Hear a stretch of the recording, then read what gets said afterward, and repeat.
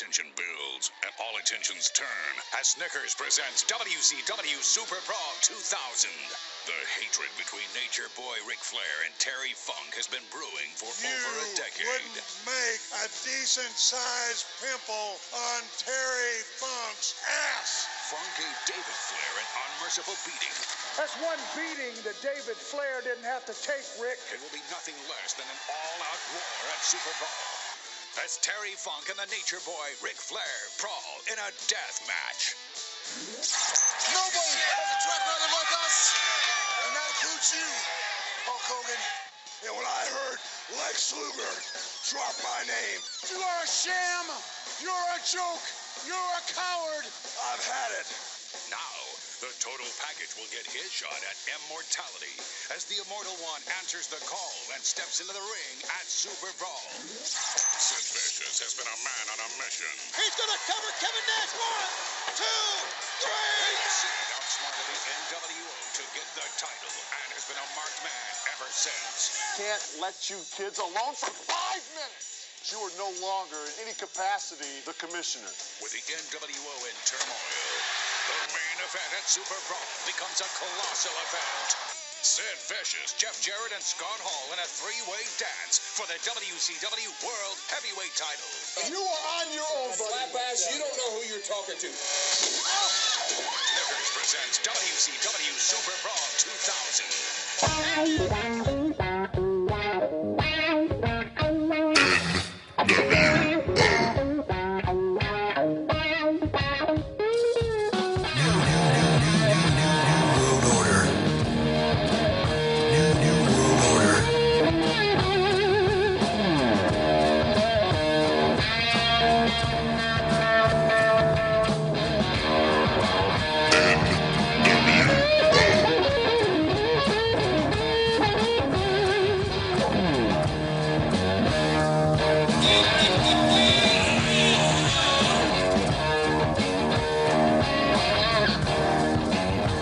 All right, and we're back. It's a New Blood Rising podcast. We're here for Super Brawl. It is Super Brawl 2000. We are here. We are in a post-Benoit. We exist in a post-Saturn, a post-Malenko. Hell, right now it's a post-Russo world, only for a little bit.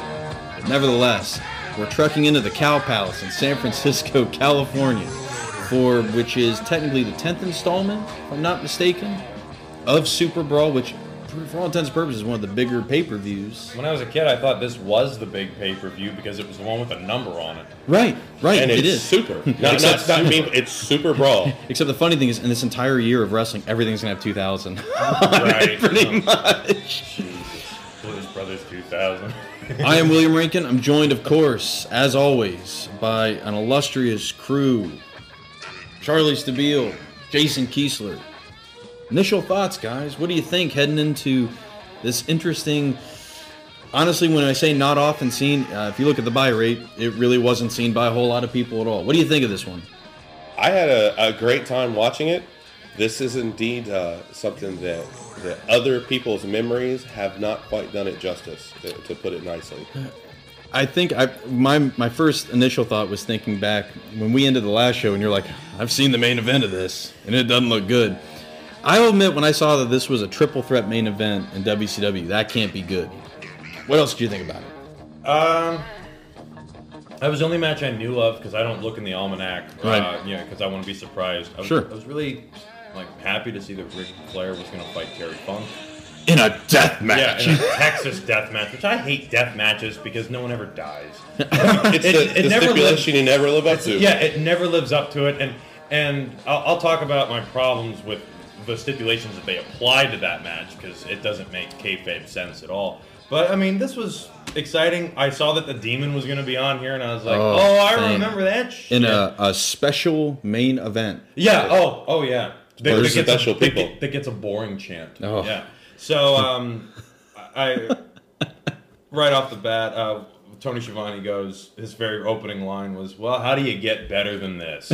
And then they cut to him, Tenay, and fucking Mark Madden. I cannot wait. Before we get too deep, I want to say, this show is going to debut before May 10th, obviously. Hell, I may even have this thing in the can by the end of this But I'll be already editing this thing by the time we're done, because I just want to get it out there as quick as I can. But one thing I want to make mention, even though it isn't going to be May 10th when this comes out, it'll be well ahead of it.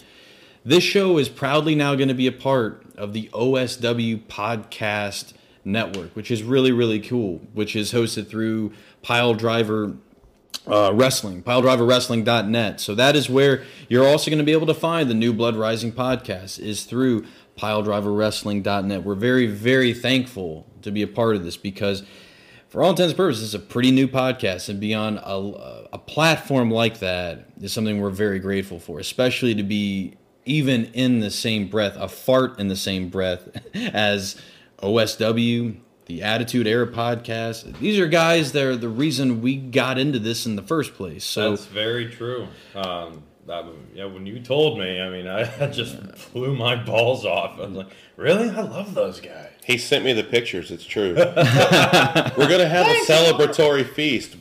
Critical Bill's going to carve the tofurkey, and we're all going to eat it up. And that's actually pretty good. I've had that. So we wanted to... Hashtag got. Go ahead. People love it. Did you hear Derek died on Grey's Anatomy? God damn it. Swagger. It's still on, Swagger. I thought they canceled it. I would have rather blown my brains out than be on that show any longer. Couldn't stand it. That's right, Lonesome Dove, Bret Hart. I was getting stifled by that bitch who now runs that stupid, what's that show, Scandal? She doesn't even care about Grey's Anatomy anymore. She moved on from that years ago. Oh my God. This is where Super Brawl has been held before. In fact, let's do a little comparison here. 2 years ago from this event was Super Brawl 8 in 1998, which featured the big rematch, Sting versus Hogan, for the vacant WCW World title. After, of course, the monumental match that was at Starrcade, typical WCW fashion, finish was ruined. But nevertheless, this was going to be a big payoff. So, in that year, 12,620 was the attendance. The buy rate was 1.12. Decent, not amazing, but still 12,620. Not too shabby for what's considered probably at that time, after Starrcade, and maybe not a highly rated pay-per-view on their end, what they were putting a lot of effort into. But where are we at here, folks? In the year 2000, Super Brawl 2000. This is incredible. We went from 12,620 to 8,569. God damn. And you compare 60%. that to the wasn't the previous pay-per-view like 14,000? Something like that. Well, yeah. Because Sold Out. Because Sold Out had like 14,000. Cincinnati people. too. Let's look it up. Oh man. Not so fast, my friend. Buy rate. We would go from 1.12 to 0.15. And I want you to remember that, because roughly a buy rate of 1 is the equivalent of, I believe, 400,000 views, roughly, is 400,000 buys of it. I want to keep that in mind, because we know dickhead Botch Buffer will be coming back soon, later at the end of this show, and it really kind of makes his line, maybe not so true anymore. Anyway. We know, if you guys noticed me, and they tried to cover, saying like, "Oh, there's a heavy rain outside." Yeah, the fans are battling the rain. The security was in ponchos, literally fighting the rain, I guess. One thing I want to make a quick. When we ended with Sold Out, huge moment, right? Chris Benoit, the heavyweight champion of the world. Less than 24 hours later, he's on his way to Monday Night Raw, along with some buddies, some very significant buddies. That meant, at one point in time, before the next night's Nitro had ended, the world title was vacant. The United States title, which really wasn't talked about on Sold Out, was actually technically vacant. They had technically taken it off of Jeff Jarrett because of the injury. But nevertheless, he got it back by the end of the night. But before that show ended, also vacant. The Cruiserweight title was around the waist of Oklahoma. Rather large waist, but nevertheless, Oklahoma had the Cruiserweight title. The tag titles were held by David Flair and Crowbar. The Hardcore title was held by Brian Knobbs. You heard that right. And where's the TV title? Still in the trash. Also held by Brian Knobbs. So at this point, between Oklahoma, David Flair and Crowbar, and Knobbs, you have only two guys that are actual wrestlers that have a title in WCW. That was scary. But never interesting builds throughout this these storylines getting to these matches here. They not a god awful job getting here, but speaking of that Cruiserweight title, that's where we're headed first. Why? Because we had a little tournament that was happening. That tournament looked good. That tournament did look good. Cruiserweight tournament. They generally are pretty good. Yeah. Oklahoma, obviously, and probably it kind of fits with what had happened with Vince Russo. Ed Ferrara was not going to be in an active role for very much longer. We didn't point it out. He actually took the offer to go on the booking side with the booking committee, as opposed to Russo leaving. Everyone needs money. Everybody needs money. He'd moved his family there apparently, so it made sense. But nevertheless, they took him off of the active part, at least being the Cruiserweight champion. So it's vacated. They do this tournament. It comes down to a finals match. It's going to debut this pay-per-view. It is Lash LaRue and the artist formerly known as Prince Iaukea making his proud debut on the podcast. Glad to see Thank this guy God. with his spectacular entrance. It is a good entrance. I'll give it that. All right, so that's the thing I want to talk about. There are two things fascinating in the entrance. First of all, it is the most pretentious entrance I've ever seen, but goddamn, it looks good. Mm-hmm. It really does. Like, I don't like the music though. You don't like generic Prince? It sounds like a porn. It sounds like porn music. I'm sorry. I think I heard that in Femalien 2. Oh. Yeah. Who knows if that was the original music? the funny thing about let's talk about this character. Yeah. Go okay, ahead. so Prince Iaukea he's actually like what's funny is he has been like in this timeline. He's been active in this character since we started the podcast back I at didn't Halloween know that. Havoc. I don't even remember this iteration of him. Yeah. It goes to show you though how many people were on the roster and how many people are actually being used in WCW. Prince Iaukea was like a mainstay of Saturday Night Main Event and worldwide. This guy's, he's a former Cruiserweight champ, and he's a former... He's a talent.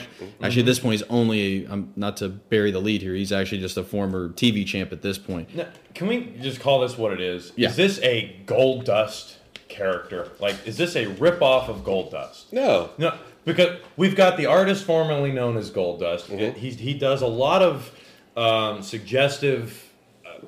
touching, let's say, of the male wrestlers, and he has a female that comes to the ring with him that we don't know their relationship exactly. How is this not Goldust? It's Prince. I mean, like, it's... Which we could Yeah, say I get Goldust, that, which but I we mean, could say Goldust in its Goldust incarnation did was a that too. takeoff on Prince as well. So I don't think that's a stretch. I mean, let's face it. There's so many things that we can say this is borrowed from this over in WWE. Sure. There's Remember a when I ton said of Lash things. LaRue was their Chris Jericho? Well, Which- Man, Fuck it. what was that? He is the Y2 Cajun? The Ayatollah of Shrimp and Roll. I thought it was Shrimp Creola. Shrimp Creola. I don't know. As soon as I heard I had it, to I rewind. turned off. Oh, I was like, well, there it is, right there. Just call it what it is. We're going to address at some point. It's going to be in a special episode that's going to follow this one that that you'll be able to download at some point. Will be why isn't Bobby Heenan here? There's a good reason for it. I don't know that. I'd love to know that. Mark Madden though, like early on, like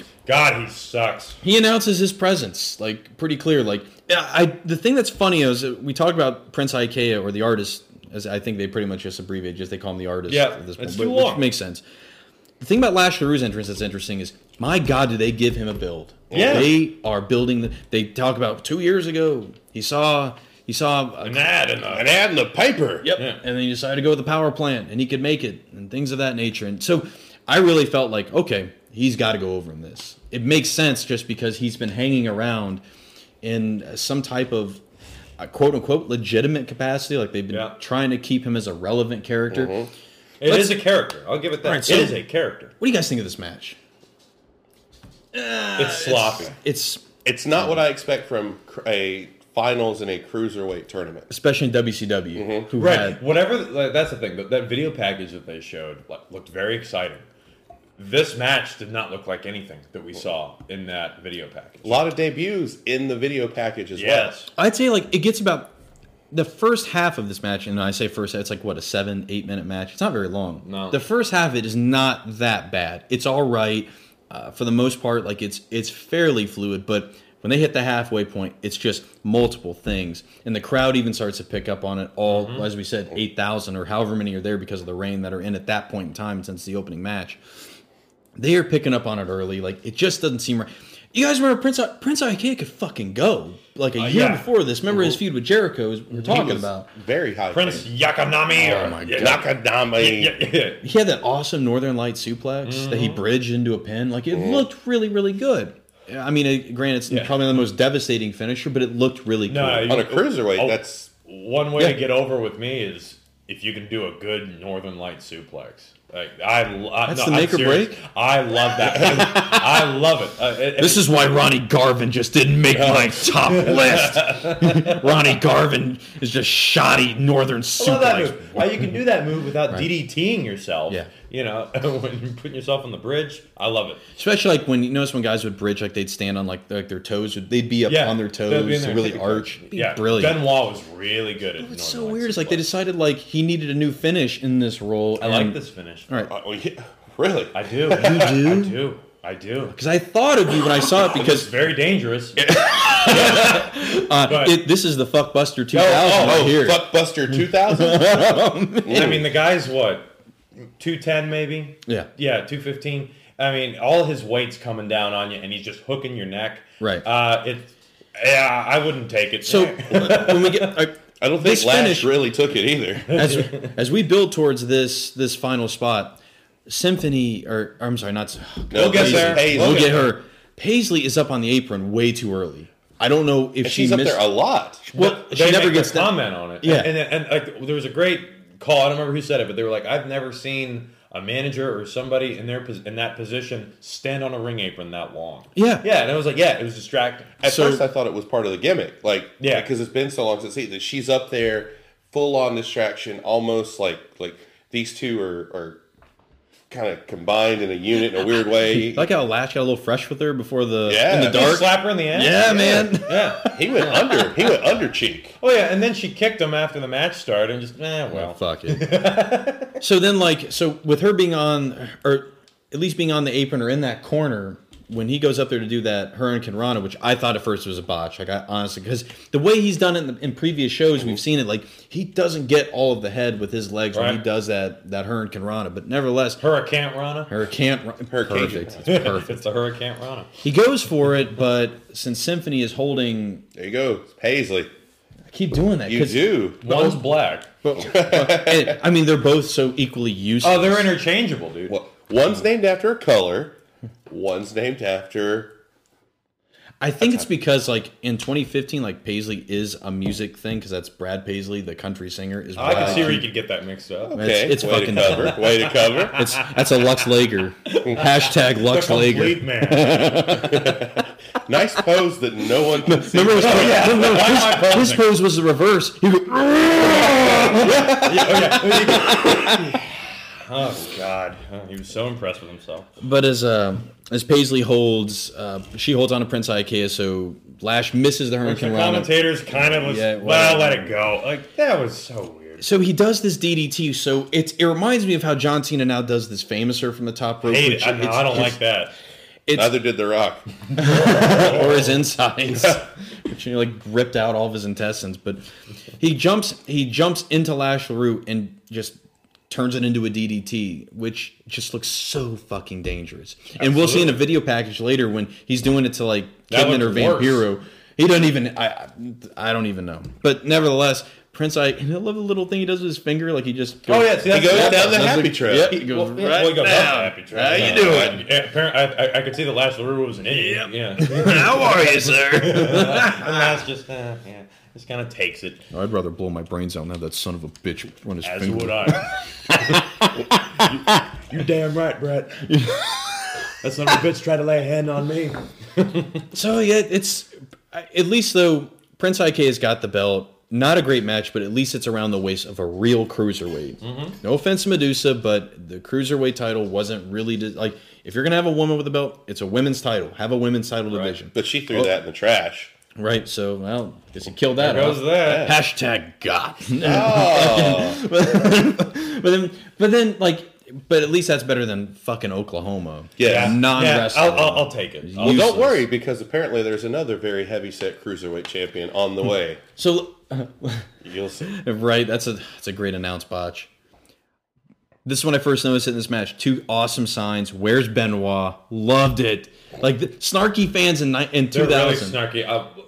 The other sign that was next to that one was I thought this was WWF, which was like, I love the idea of a fan buying a ticket to a wrestling show and showing up, and there's the artist formerly known as I love this. Fan. I want my release. I want my release. Awesome. And that showed up the whole night. Awesome. Did you see this weird guy in the front row with this sign that said WWF sucks? Yes. Yeah, and did you get a good look at that mug? No, I did not, sir. Oh, you didn't see this guy? I saw the sign. Oh, he just kind of looked like a teenage Bray Wyatt, like about 50 pounds heavier. He flips the sign around, he's got another sign, then he's got a sign that's made out of cardboard. he just kept breaking this shit What if out. this was Bray Wyatt? Like the...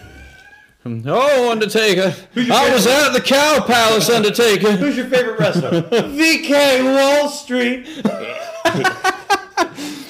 I was there when Big Al was almost murdered, Undertaker. Jesus.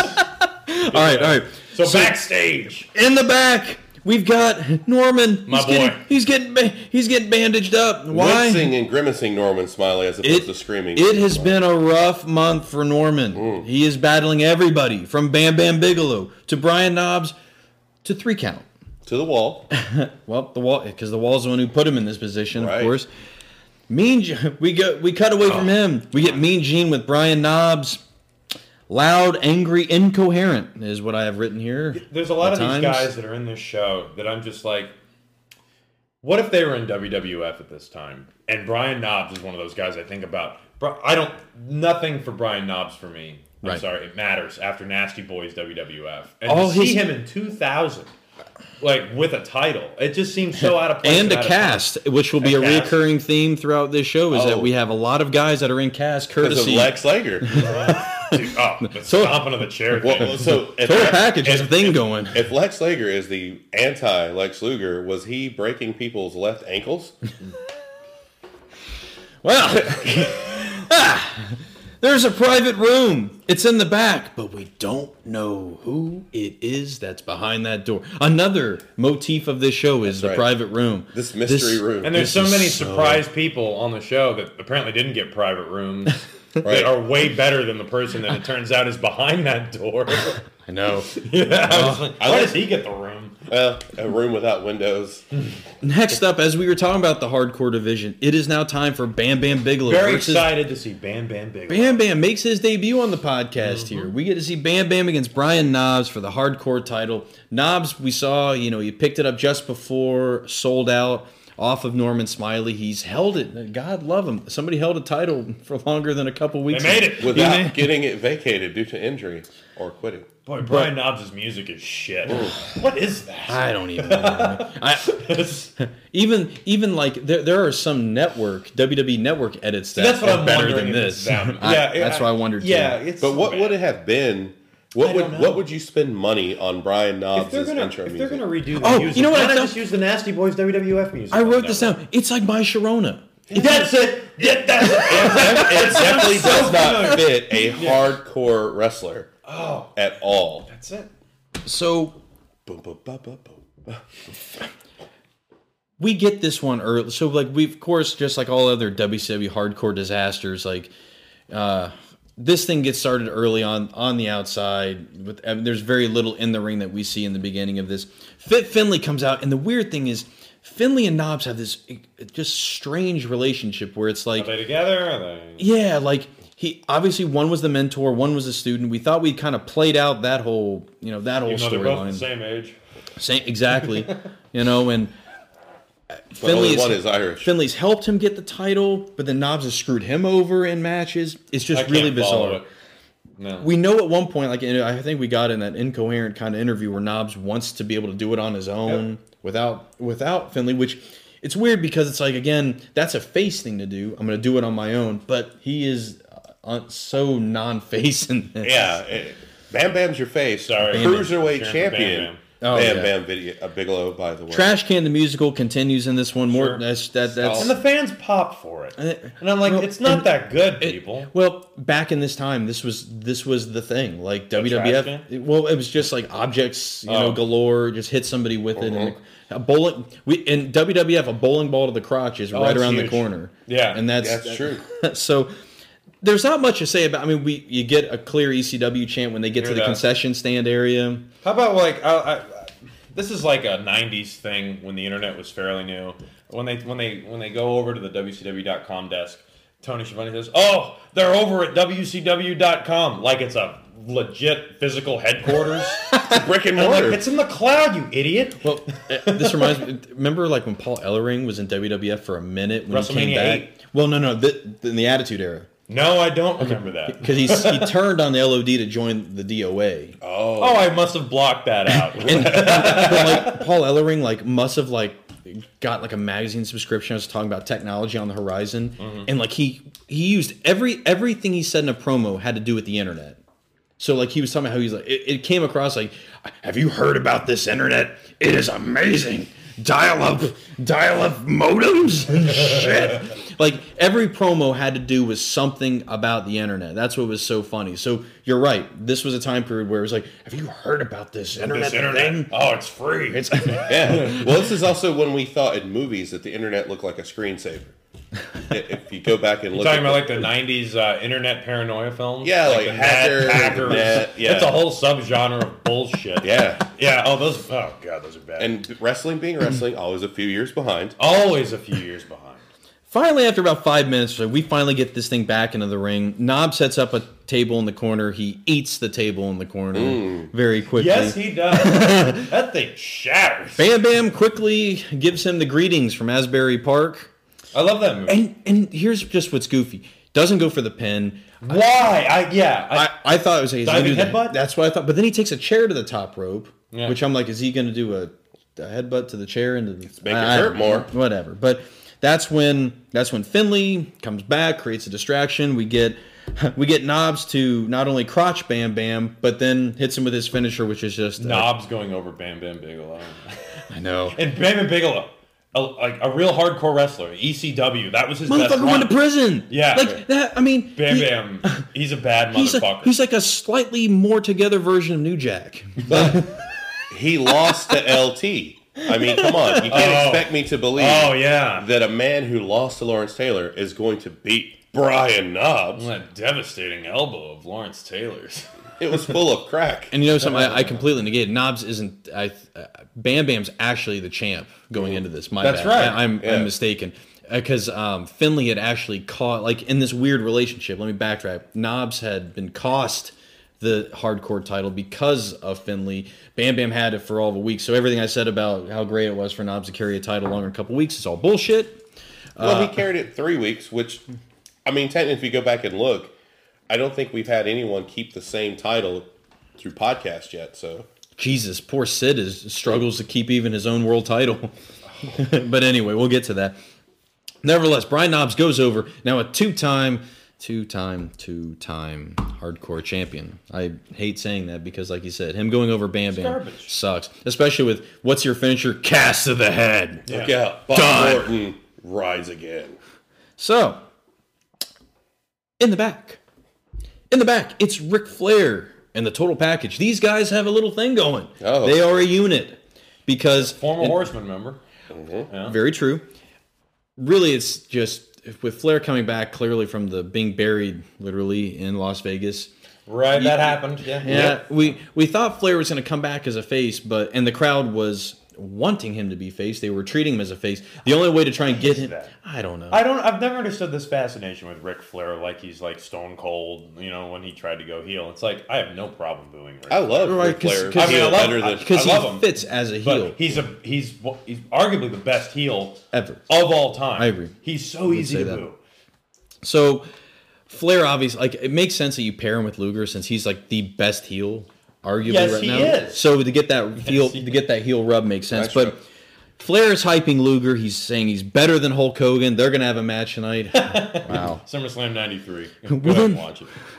Yeah, you'll see how the dire straits we were left in after Hogan left. I just picture that bit from Major League. He's like, stay away from her, suck my cock. yeah. Oh no, yeah. suck my dick. Now, is this not though the same? Other than talking about Hogan, it's the same promo that Ric Flair cuts with Batista when they're part of the Evolution, when they're the tag champs, Yeah. like every week forever. Yeah, it's very similar. I mean, Ric Flair has he's doing that. The Ric Flair has several promo styles. Mm-hmm. The one that he's doing right now, I hate, where he's just blah, blah, blah, blah, woo, blah, blah, blah, woo, woo, Where he's kissing, Shut you're the big fuck man. up. You're the big man. Yeah, Kiss your I ass. get it. Kiss your ass. Jesus we're Christ. gonna get in the. I love in the. It's either in the video package or it's the actual interview on the card for his match with Terry Funk. We get a few more of those renditions. My of that God, he's got promo. like 3 interviews before his fucking match. All right, so we get away now. We cut to Scott Hall's dressing room. We have security babbling to each other about no one getting in. Not even the president. You hear that, Clinton? Yeah.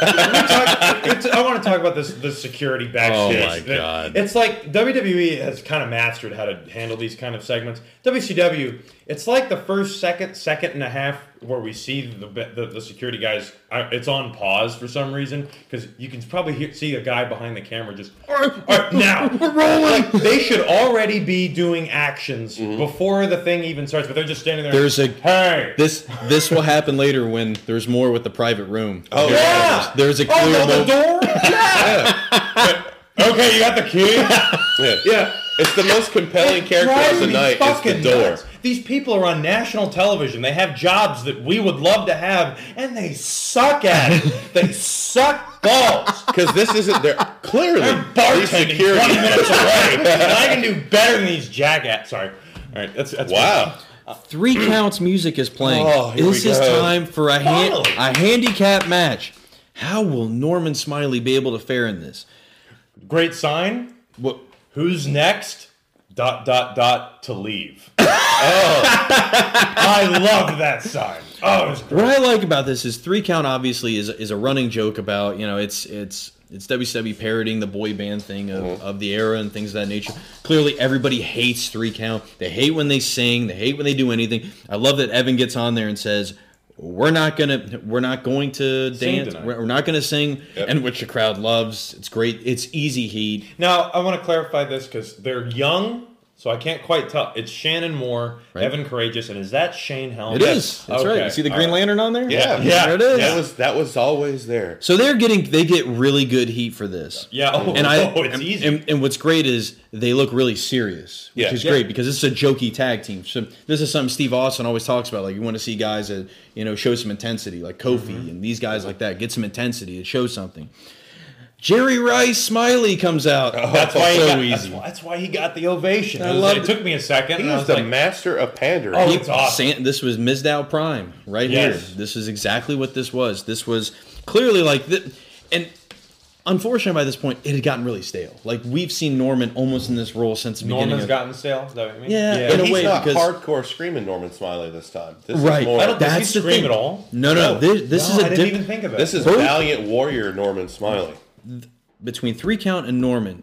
Everybody's taking this match really seriously, Mm-hmm. really seriously for a match that is, you know, something you would probably typically see on Thunder or even Worldwide Saturday Night, something like that.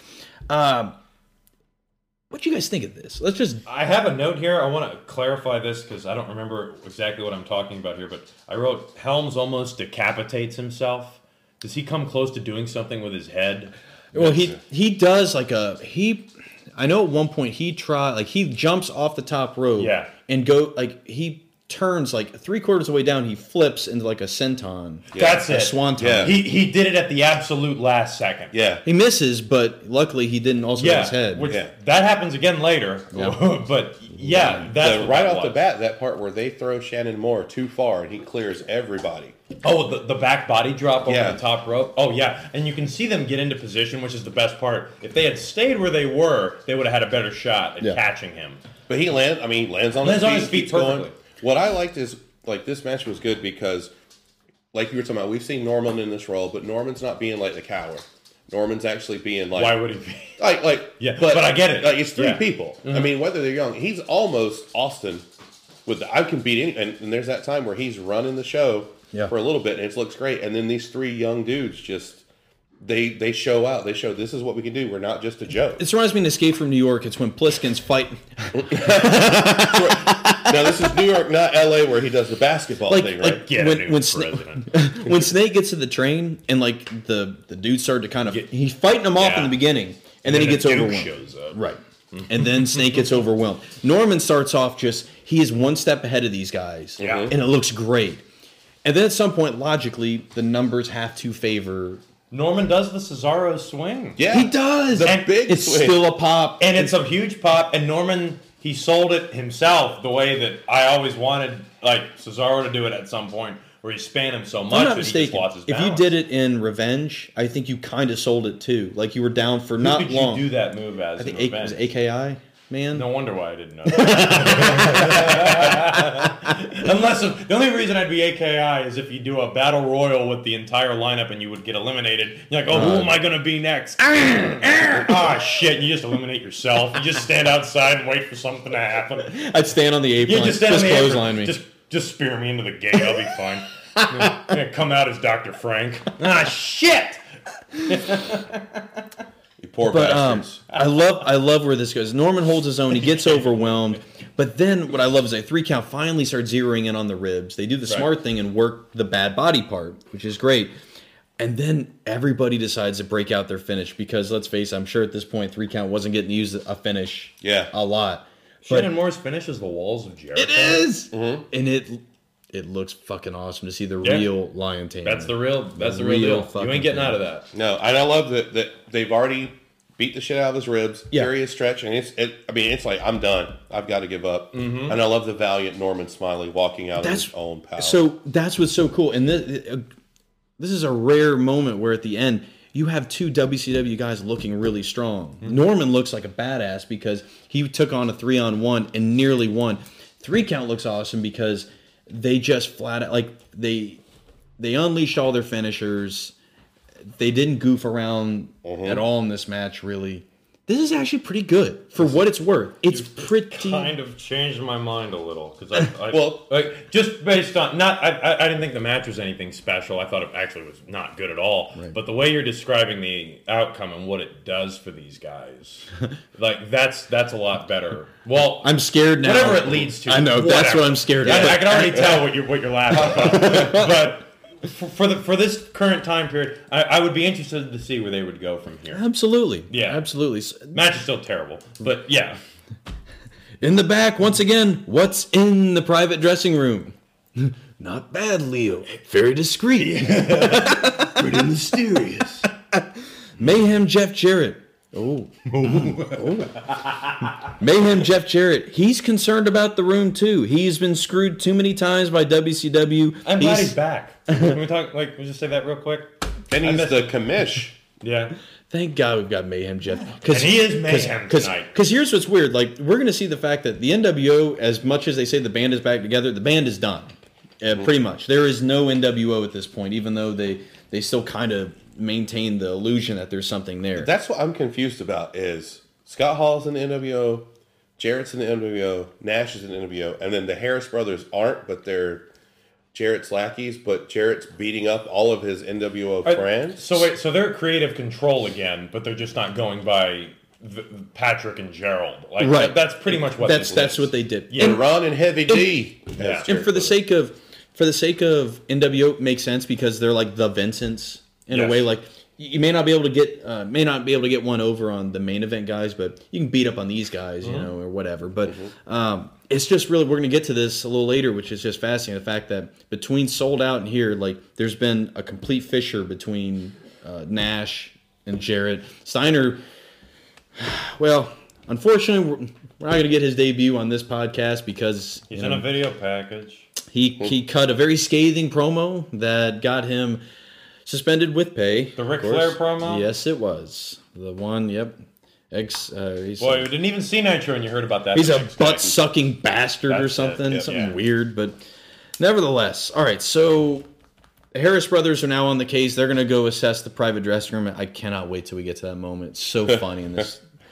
Next up is the Kiss Demon. Here he comes. The special main That's right. event. All right, so This in the beginning of the show when they run down the card, 4th match in, they mention this in the rundown of the card, a special main event. Do they call it attraction? That's what I'm trying to remember. All I've written is special main event. It said special main event because I was still too busy laughing at the 56K modem video gift dual side by side, like glitching video packages they would run. They still love doing that. They were doing that. Jesus. All right, so the special main event. So. Amazing entrance. Like, I think cool. We're going to get more into the Kiss Demon, I think, as it... would have been better with the right music. He comes out of like an Iron Maiden, doesn't he? Yeah. Wrong band. In the build to this, what was really funny is at one point Norman like sees it backstage, and it opens up, and he walks in, and later in the show he comes out, and he's the Demon. Dressed up like makeup. Norman's the Demon. That'd have been a good character. Did you ever see the Demon's debut on Nitro? Was this when Kiss performed? Kiss performed a lip sync version of God of Thunder. Because I want to talk about that later. Right. The Kiss performance. But it was this music though on the network doesn't what is sound this? like. I text someone that it's somewhat. It sounds like Metallica. Yeah, it's not Kiss. It's very driving. Yeah. Yeah.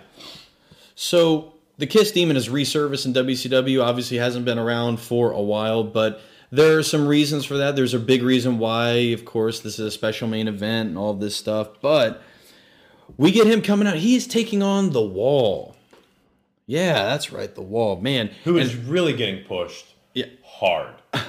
Like, he's involved in every storyline. Yeah. Like, in terms of like, oh, well, he had to get through the wall to do this and blah, blah, blah. I'm like, boy, this Wall fella, that dresses up like IRS for some reason. Yeah. Well, he looks like a Harris brother with hair. Right. Like when the Creative Control was running around, here's Berlin's bodyguard. Looks like Creative Control with hair. Now he just...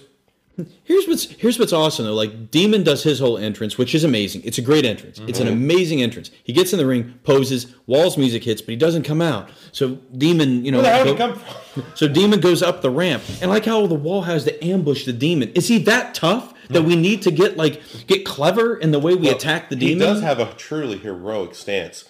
After he marches down to the ring, and he got that Superman hands on his hips. I guess I scared the bad guy. Oh, shit! Dale Torberg. Yeah. Thank God. White Sox pitching coach, I know. He is still in Major League Baseball. And I hadn't found it. I said that this sounds like Joe Walsh covering Kiss. Exactly who it sounds like. And what's funny is, as we said, in our bonus episode, it's going to be coming up. We're going to be talking about why he's positioned this way. But what's funny is, like, if you would have thought like he was supposed to get buried in this match goes on a lot longer than I thought it would have. Mm-hmm. He holds his own with the Wall. Too bad the crowd doesn't see it that way. And as you said, boring chance for a special main event. Yeah. I love that. That's like Cena Orton today. Right. That's right. It's the only other time I could think of that. Wow. Wall breaks out one of his special pay-per-view finishers, the top rope chokeslam, as he did with Billy Kidman. Top rope and finger in the ass choke. oil check. Just I love the cover. The cover that Wall pins Demon with. He unintentionally lifts Demon's right shoulder. I noticed it's the shoulder up the entire time, and the ref just fuck it. I hate that so fucking much. I know. This is like a Nick Patrick thing to fuck up, but it's not Nick Patrick reffing, I don't think. I didn't even see who. I don't even know who gives a shit. It's so WCW. the special main event was as lame as terrible. As we're describing it. Unfortunately, like, even though like Torberg's not a bad wrestler as the Demon, he does better. He's got a good build. He's got a good. He does have a good. He's very lean though to be named the Demon. And they also say, and I like this because it's like, oh, continuity, it's great. His finishing move is the Love Gun. Perfect. So I'm like, that's my favorite Kiss song. It's like, that's great. We'll mention it now. Like the Kiss, like the Demon thing was supposed to really grow into a stable of Kiss wrestlers that all meant. Yeah, man, it really was. Wow. So can you imagine? They could have been the Psycho Circus. Yeah. In wrestling, it would have been really awesome. Cool. But because I love that. It all gets into some weird politics. The fact that this was originally an Eric Bischoff incarnation, and now with Bischoff not there, that's why it was just sort of like, fuck this, and they bury it. No, that would have been great. I know. That's what Kiss is all about, is continuing after they die. Right. Mm-hmm. No, I really like that. Nevertheless, we're moving on past that. In the back, it's Mean Gene. He's with Ernest Miller. He's making his pay-per-view debut for us, folks. The cat. For us, the podcast, not obviously in WCW. But Gene is giving him a hard time about James Brown not showing up. What do you have written, sir? No, it's not about Ernest Miller, but it's the next part. But keep talking about it. Just you begin to laugh hysterically. So at this point, Ernest Miller has come out. He is being positioned in a way where he will become. He's eventually about to become the commissioner of WCW. Starting off kind of in this heel role, it will materialize more into a face, as we'll see, because you can't help it. The guy's charismatic. He's so likable. What's funny though, at this time period, like he comes out to James Brown-esque music. He talks about being a buddy of the Godfather of Soul. So thus, people immediately are like, bullshit. They call bullshit on. They don't think it's real. They don't think that James Brown would ever associate himself with Ernest Miller. Or WCW, where no one would even see James Brown. So I don't remember that at all. The weird thing is, going into this pay-per-view, it really wasn't defined, but on the pay-per-view, they're making it sound like it's a thing where we don't think you have James Brown here. To be honest, I don't think anyone going into the show thought James Brown would have been there either, because it wasn't talked about being a thing. Is it a big deal that will James Brown show up or not? You'd think that if he was going to show up, and they were going to pay him to show up, they would have advertised that for possible buyers. I guess that's a good thing, though. Once again, I bartend 20 minutes down the road. And I know how to fucking do this shit better than these people do. Christ, pal, you could be a fucking bartender for all we know. But what goes Dwayne Robinson. is we have, if they advertised it, then that kind of gives it away that he's got to be there. Sure. But what they do is you put Ernest Miller in a match with somebody and say that James Brown is going to be in his corner. Right. You Or do something like that. Probably the Maestro, because that's why not the Maestro? Why not the Maestro? Nevertheless, I love here when Ernest Miller says, like, Mean Gene he sets him up for this by saying the Maestro thinks you should like things like Beethoven. Where Ernest Miller says Beethoven stole from Little Richard, and Little Richard stole from James Brown. Yeah, that's awesome. that's really good. All right, so here we go. This is gotta be my favorite moment of the pay-per-view. Is this really? It might in be. a facetious way. I know you're saying. I got favorite, ironically, sure. But this is the biggest laugh for me because. Not so much because of what was said or done, but because of what wasn't done. Right. If we're talking kayfabe, so the Harris brothers have brought a lackey. Oh, they've got the Keymaster. They got the Keymaster. Kane. No. So, I'm sorry, they don't have him yet. Oh no! You're right. I'm sorry. I am ahead of myself. They're at the door. These two guys are probably 280, 300 apiece. This little tiny door. This is what is said. Open the door. Open the door. Pause. Let's go get a key. Why can't they kick the door down? I wrote down. I thought about it from the perspective of whoever is in the door. Who would open that door? Right. Open the door. Hey, that must be the pizza guy. I was just hoping we would get a series of Harris brothers in random disguises trying to outwit whoever. Candygram. I mean, just any fucking thing. Candygram from Mondo. Help! My grandmother's having a heart attack out. Just anything would have been awesome. Well, you are giving more credit. You're giving more character to the Harris brothers. No, this could have gone any number of ways. Right. They don't even try to kick the door down. But they can't. I get locked out of my house. I try to kick the door down. But they can't kick the door down, Charlie, because they can't. They don't have. Hell, I'd throw a softball through the window and say, "Who's the cop?" Whoa. Well. This podcast is brought to you by Charcoal Briquettes. By Throw a previous brick and life start a fire. experiences. Let's move on. Tank Abbott is pacing with anger. Big Al is pacing with even more anger. But no, he's shimmying with anger. It's time for Tank Flabby versus Big Gay Al. Whoa. Yeah, here we go. Like, why would they call him Big Al? You know what's funny is when you go back and watch this, there is no commentary for these cutaways. Nope. Except you hear Shivani go, "Yep, okay." Yeah. Like it doesn't know. Like, do we say anything over? There is this? a great sign that this is the only time it pops up. It's shown, and then the guy immediately leaves. It just goes, Mark Madden is hefty. The guy shows it and then runs away, and it's right behind Mark Madden's head. That's great. So people may be asking, who in the hell is Al Green? Not the singer? Oh, not the Reverend Well, Al that Green? was so funny. Is that his last name? Yeah, it's Al Green. Big Al Green? Yeah. Ooh, not Big Green Al. I like Big Gay Al. So in the recap of this, like Bill Gold Abbott, as they pretty much are billing him, is just going away. He is literally destroying the undercard, the bottom of the barrel of the undercard. It's a good build-up video package. Yeah. With a great comment from Mike Tenay in the video package. Well, he's not about finesse. Every win he's had, folks, is a train wreck. Yeah. Oh, man. So at some point, though, there is a man in the crowd who is starting to, well, talk some trash at Tank Abbott, which Jesus. Tank doesn't appreciate. And then it gets revealed, and I love this sit-down interview in the empty arena with Tank Abbott. Awesome. Because Tank Abbott said so. Very serious. Yeah. That's what it reminds me I of. need to beat you, Rock. I need it more than anything in the world. Damn right. Damn right. Bam, non-factor. Take Deborah out of the equation. Bam, non-factor. Nevertheless, Tank Abbott reveals that Al was a bodyguard of his in the UFC days. Because that's what pit fighters needs are bodyguards. Yeah, and I think what's awesome is Big Al is saying that Tank Abbott sold out by going to WWE or WCW. Wolf. This is not WCW. This is not or WWE. And I think it's Madden that it's once again one of those nice, like, very, very fine point comments Madden makes. It's like, well, isn't he selling out by being here too? Thank He's you. doing the exact same He thing. speaks for the audience. Like that's the one time where he was correct. But nevertheless, like, this builds where, like, Abbott's like, okay, if you want to show me up, then we're gonna have a skins match, which apparently A is skins match, pole match. Like, what is this for my exactly? leather jacket. For my leather jacket, there might be a knife in there, or Oh, might be. Yeah. He's teasing folks. Oh.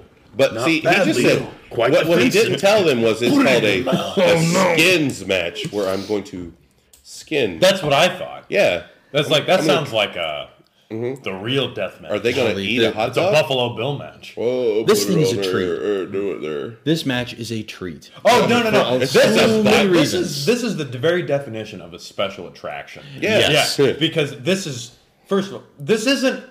I have a 2 out of 5 here. This wasn't bad. No. It was so entertaining. Especially the beginning. Oh, the beginning's kind of great. Well, the fact that they want to do like this over the top thing where they lock their arms together, but Big Al like, drops the belt. Idiot. And he kind of stares at it for a second. I'm like, Big Al looks a little confused in this match. who the hell is this guy? First of all, all right, so we're getting a lot of people that have been around and they're getting their debut. This guy shows up, sits his ass in the front row, yells at Tank Abbott, and gets a gimmick match. That's right. That's right. Fuck him. And he doesn't even get Symphony. Oh, look there it is. Gotta give him that credit. So after a couple of hits on Tank Abbott, Let's talk about this exchange. because the words that are said Very are so audibly. funny. They are so funny. Son of a bitch. No, he hits Tank Abbott. Tank Abbott very audibly goes, "You wanna fucking go, fucker?" So at this point, well, like they swing these left arms at each other, these clubbing shots. They're haymakers, I think. Yeah. Yeah. With what you said about the very audible things that is said, And they're not watch the referee, because See, I clearly missed that. I missed. he gets something said in his ear. The referee then nods his head like, okay. All of this ceases because he clearly tells them, "Hey, you guys, we can hear what you're saying." So they're telling us to stop. And then is it Tenay or Matt that goes, bad language and left hooks. Yep. What's not to like? It's a great line. Yep. It's so good. And so this moves on from this. This is where I say Big Al gets confused, because he does get the upper hand at one point in this. He has Abbott by the post, by the turnbuckle. And either he forgets his spot or He never creates a new one. I've never seen this before. I was telling you, this reminds me of when Justin Gabriel would go for the 450 and he'd spend like a lot of time like, I'm going to do this. I'm going to do this. I'm going to do this. And then finally do the damn spot. He doesn't know what he wants to do. First he thinks he's going to crotch him. Yep. Oh, he's too good. Wow. That's too good for him. He's too good for it. That's what he says. He says it. He's too good to get crotched. I guess so. So what does he do? I'm going to stand on his face. Yeah. Not my no hands. And not the Eddie Guerrero, I'm going to put my heel, but really, The it's just revenge there, I'm move. spinning. This is, all I'm going comes to back. stand on your fucking face. With both feet. Mhm. And Big Al has the greatest counter ever. Get the fuck off Yeah. me. So fucking funny. So standing on the face this is how Tank Abbott hulks up, because once you do that to him, it's all over. He does get a couple of great slams where he like literally like legit like just overheads him. a couple of times, and it's great. But It's not the best overhead. no, not by any means. But he definitely dominates. From this point on, he dominates and leads to it's the spot of the night. This is the greatest finish, I think, my yet. God. The accidental What murder. was going to happen? So I don't know what if Tank wanted to like really show he's a man. Like, hold it while he's got his head on his shoulder. He fireman carries him, and then starts to go up the top rope. Which the thing is, he's going way too fast to like understand his own balance. So by the time he gets to the top rope, he completely goes over the top rope, spills in a dangerous. He drops. He gets to the top rope with him. He drops Al by accident. And his foot hits the steps, and then he just careens into the ground, which is followed up by Tank Abbott going outside, going right up to his prone body, and giving him a heart punch. It's not a punch to the chest, but it's a heart punch. He's trying to revive him. Oh my God. He is laying down his dominance here. Mm. And then he just runs right up. Runs right up the damn pole, gets the leather jacket. Tank Abbott, is still a force to be reckoned with. But now, as we've said, we had the spot of the night. This comes close to usurping. Cut away! It's so fucking funny because Tank Abbott gets his jacket, maybe finds a little object in there. Probably that's where it was. I don't know for that's sure. What I'm thinking. It's got Unless a fan handed it. Here you go. Fucking cut him, Tank. Tank Abbott goes back up to the prone body of his opponent, Big Al, puts a knife up to his throat, and very audibly again says, "I could fucking kill you." Camera pans away. Yeah, let's cut away. Tony Schiavone, Tank Abbott apparently having some scissors, going to cut the non-existent beard off Big Al. Yeah. It's hilarious. Tank Abbott's the one with he tried to cover. God love it, but it's just, clearly incorrect. And, let's move on. To the back, Mean Gene is with the new Harlem Heat. With Clarence Mason from Yes, WWF. In his same role. Same role. Just Same what's his exact- name here? Jay Biggs. Is it Jay Biggs? Jay Biggs? Jay Biggs or something. In a Biggs. neck brace. Yeah.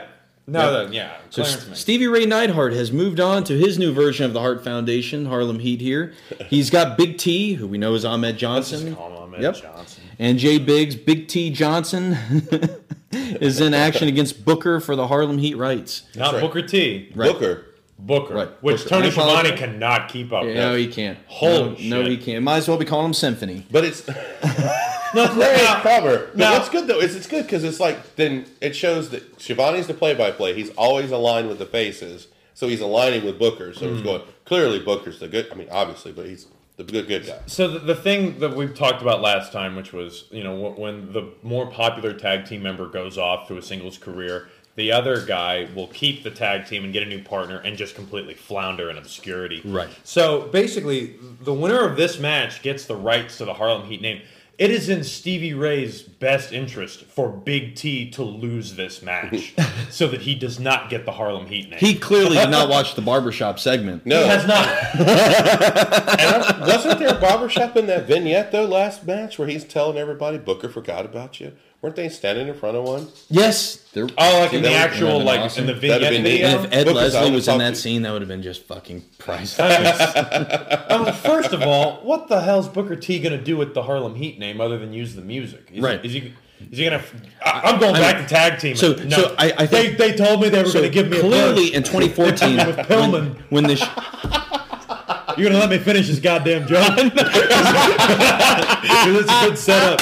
It's like, I thought I was going to get a U.S. title run. Where's Harley Race? Where's Harley Race? He promised me a title run. They put me with Pillman. I'm with Pillman for 6 months. They want to split us up. We're a goddamn good tag team. I'm pantomiming the camera. I was all Hollywood Blondes, man. Stone Cold with that old like I 8mm camera. They said I was from Hollywood, California. Here I am sounding like from Austin, Texas.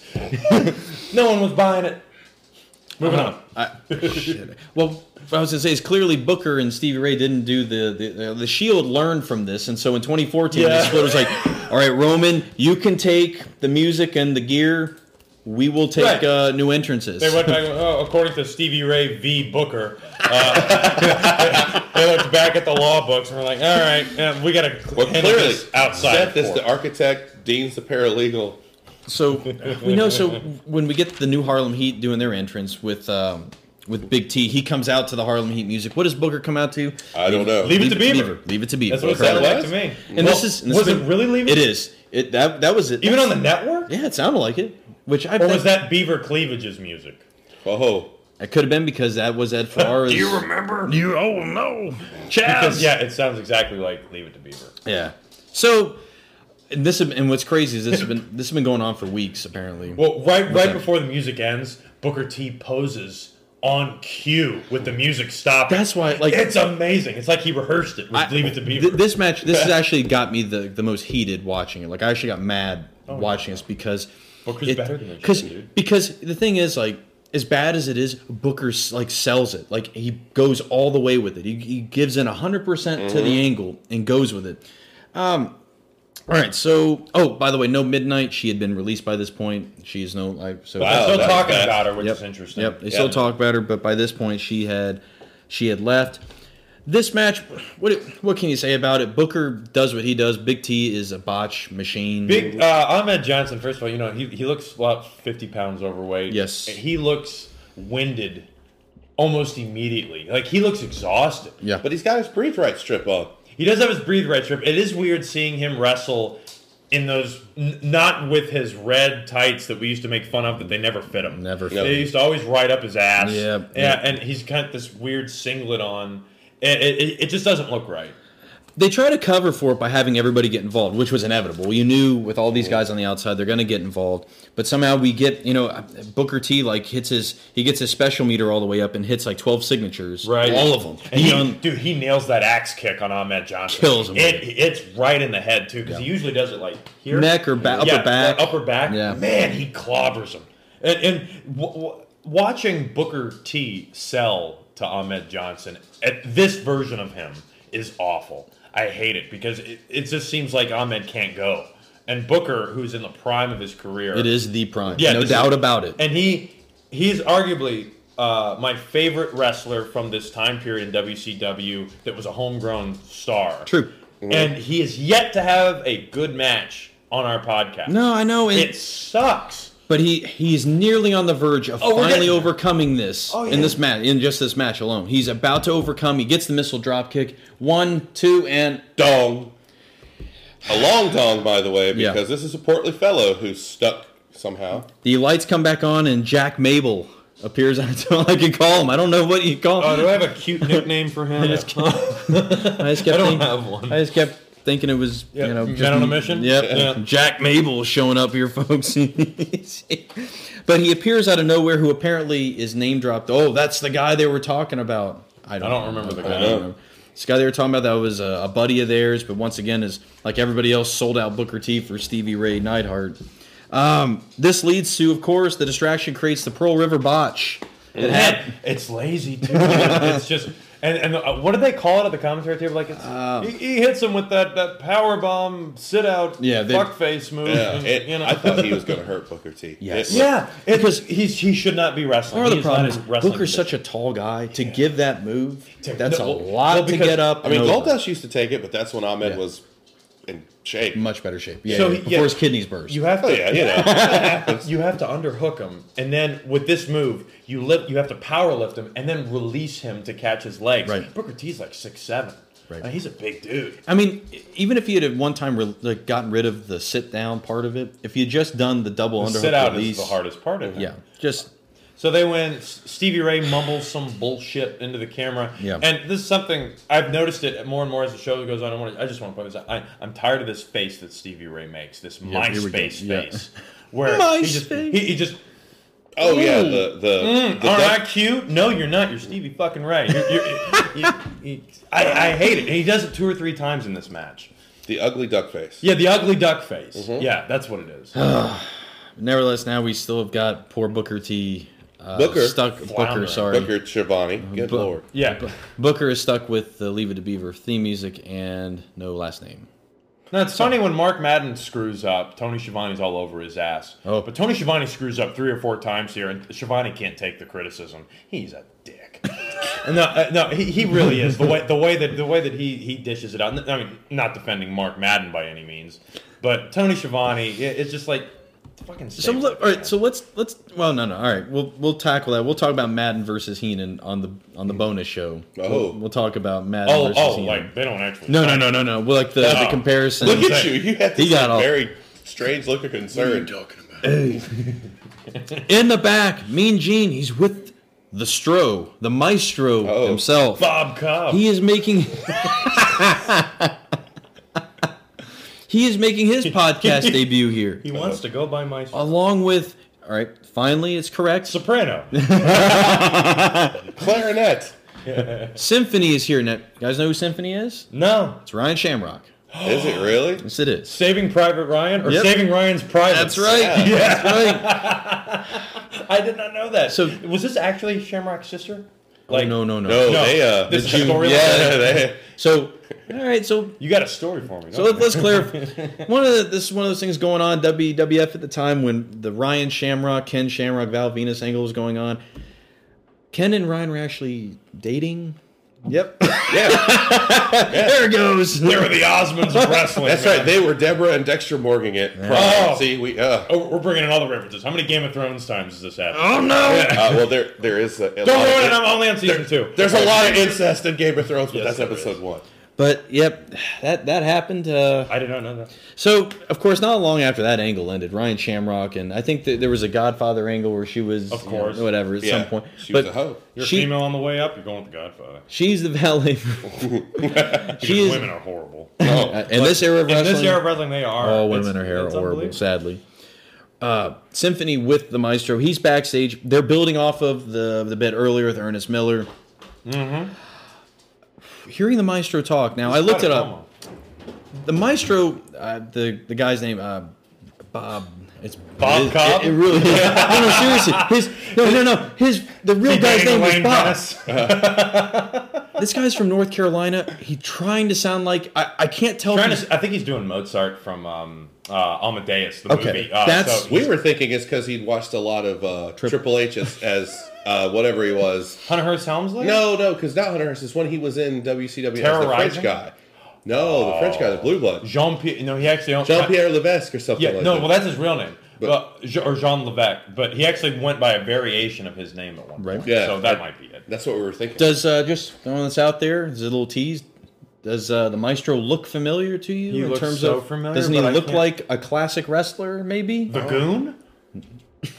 the good Mr. Hughes. He looks like Dolph Ziggler if he drank like 55 beers and went on the independent circuit. But who is the Maestro? No. He's somebody, huh? All right, so Gateway of knowledge. Tell us. fascinating thing. If you thought the Maestro looked like Gorgeous George, that's who he was trying to emulate. Mm-hmm. Because Yes, with the hair. And the Maestro the is robe? yep, he is actually like I forget I his. thought you were going to tell me Trying he to- was Gorgeous George. I'm like, man, what kind of facial cream is he using? He was getting on the ground floor of that Cindy Crawford shit where it's Oh, just yeah. like I'm 50 but You ever seen Fair Game? I'm 50 but I look like I'm 48. Oh, their game ruined the train scene. The unofficial remake of Cobra. Anyway. Nevertheless, we're gonna get into it, but there's a reason why the Maestro likes to look like Gorgeous George. There's a good reason for it. That'll be coming up in our bonus episode coming up after this one. All right, so the whole point of this though is the fact that with Ernest Miller may or may not have may not have James Brown here tonight. The Maestro lays down a counter challenge of his own that if he does not show up, that he will have to, I believe he leads off with first, you're going to have to like my music. Yep. And then become my lackey. Music is subjective. I have some Like bags my for music. you. Yeah, like that's terrible. Liking awesome. classical music, remember, guys, hill thing to do. Yes. So, we get away from, we know where this is headed, though, of course. It's quite funny. We're going to see a bit in the ring later on, but now the Maestro's put in his 2 cents about it. The Harris brothers have regrouped. They have re-strategized how they're going to get into this private room. How, you may ask? Well, they just got a guy with the key. Yeah. Or maybe he doesn't have the key. And they're just standing there for Oh, the first God. second or two, just staring at the door. And then they go right into action. All right, man, good. They all go Taker Booger Red on Did him. you get a medium fry or a large fry? Well, I got a medium fry. Get the door open! Get the door. Of course, this is what's up. This guy works for the arena. Mm-hmm. He's got all the keys, and I love his response. Oh, man, I think they changed the lock. Yeah. What? What? You would be the first one to know. You would be the guy who did that. They do things different at the Couch Palace. The Harris brothers had the perfect reaction. Let's just beat the shit out of him. Not the door. No, exactly. Not throw the guy through the door. Let's not work. Better. We won't work on the root cause. We'll just work on the fucking guy himself. Oh, listen to you. Bringing work into that. Anyway. So, the next match. Here we go. Now I'm getting excited. Yeah. We get a video package. It is Kidman versus Vampiro, Part 3. Oh, hell yeah. Yeah. Is that the subtitle? Vampiro actually has a shot at having a good match. Yeah, That's right. So this interesting build of this one. Each of them, Kidman goes over first in like a Nitro match that they have. He goes over first, but Vampiro cuts one of those promos like, I want a rematch because I respect you. Like, he doesn't do like the classic heel, like I got screwed. It's like, I respect Billy Kidman. I want a rematch because I'd like to prove myself again. They get thrown together in a couple of weird tag matches where Vampiro starts to come off kind of heelish because he doesn't because of the frustration of not going over on Kidman. Kind of elusive as a tag partner, not one to be trusted, which leads to some questionable beatdowns that Kidman receives. But then it gets interesting because then at one point where it seems like they're on the same page. And Billy Kidman's the one who's being elusive. Vampiro will eat a chair shot for him. Yeah. It's awesome. Yeah. This is all in a month. In a month, yeah. This is a lot of... And that's just how long the video package It's is. so fucking long. Did Kevin Costner edit this thing? It's a Kevin Costner cut. I'm telling you guys, these are the future of this company. I mean... Have you seen The Postman? Tom Petty's in it. It's so cool. We play coy with who we may be. It's so long. It is. It feels like it's 5 minutes, to be honest. I'm sure it's not that long. But yeah, this feud, I can't believe this is a month. I will say, as much shit as we can give Mark Madden for his call. He has a Jim Ross call of the night on this, where he says, what does he say? He says at one point, he calls it that in 2 years we're going to see these guys going for the U.S. title. 2 more years we're going to see him going for the world title. Because he talks about how good of a rivalry this could be. And the thing is, there's a lot of allusions in this show to the future. Yeah. And it's sad. It is. It's really sad. Heartbreaking. All right, so these are two guys that I like. What did you guys think of this as a match? Before we even talk about it, as a whole, this is the best match so far. Right. Yeah, this is the first decent match. And I mean that. I think everything else before is just blown. This is the 7th match, and it's not bad. That's my opinion. I had a good time, good time watching this. You can see, you're like, we always like to make jokes and call people out for botching, but you see people that it's not that they don't make mistakes; they can capitalize on them and correct them on the fly, and that's really good. Recently, I heard Regal on Jericho's podcast. He was talking about matches he had with Eddie Guerrero, and Jericho asked him, "Well, how are the matches?" And he honestly said they weren't very good. And he was like, "Well, why not? Why weren't they good?" And he said, "He's like, we were trying too hard." WWF matches or WCW? WWF matches. Yeah, he's saying I agree with that. We were trying too hard. That's how I feel about this match. This match is nearly. I went into this with very high expectations because in reading the build-ups, as bad as these Nitros and Thunders might be, when these guys were anywhere in the same vicinity, there are very positive things that are said. This match is nearly perfect, except there are times where it looks like they are trying way too hard to have a great match. And at times, you can tell, you get a couple of times where Vampiro, it's mostly on the Vampiro end. He looks, not botching necessarily, but close. It looks awkward. He's not the cleanest wrestler. Right. He really isn't clean. He's not. He's a good wrestler, but he's not the smoothest worker in the business. Also, the match really didn't have to rely on Tori. What? See, but that doesn't stop the off. Commentators from. And I'd like to also make a point to say that it's the 7th match. This is the first time that the War on Women makes its appearance. Oh, we're good. Which is impressive enough, but it all starts with Symphony. Well, no, Women started with the cleavage comment in the first match. Right, that's true. What was the cleavage comment? Mark Madden, Paisley's in the ring, and Mark Madden's first thing out of his mouth, where he said he makes his announcement. Oh well, she needs to be showing more cleavage. It is pay-per-view after all. That's right.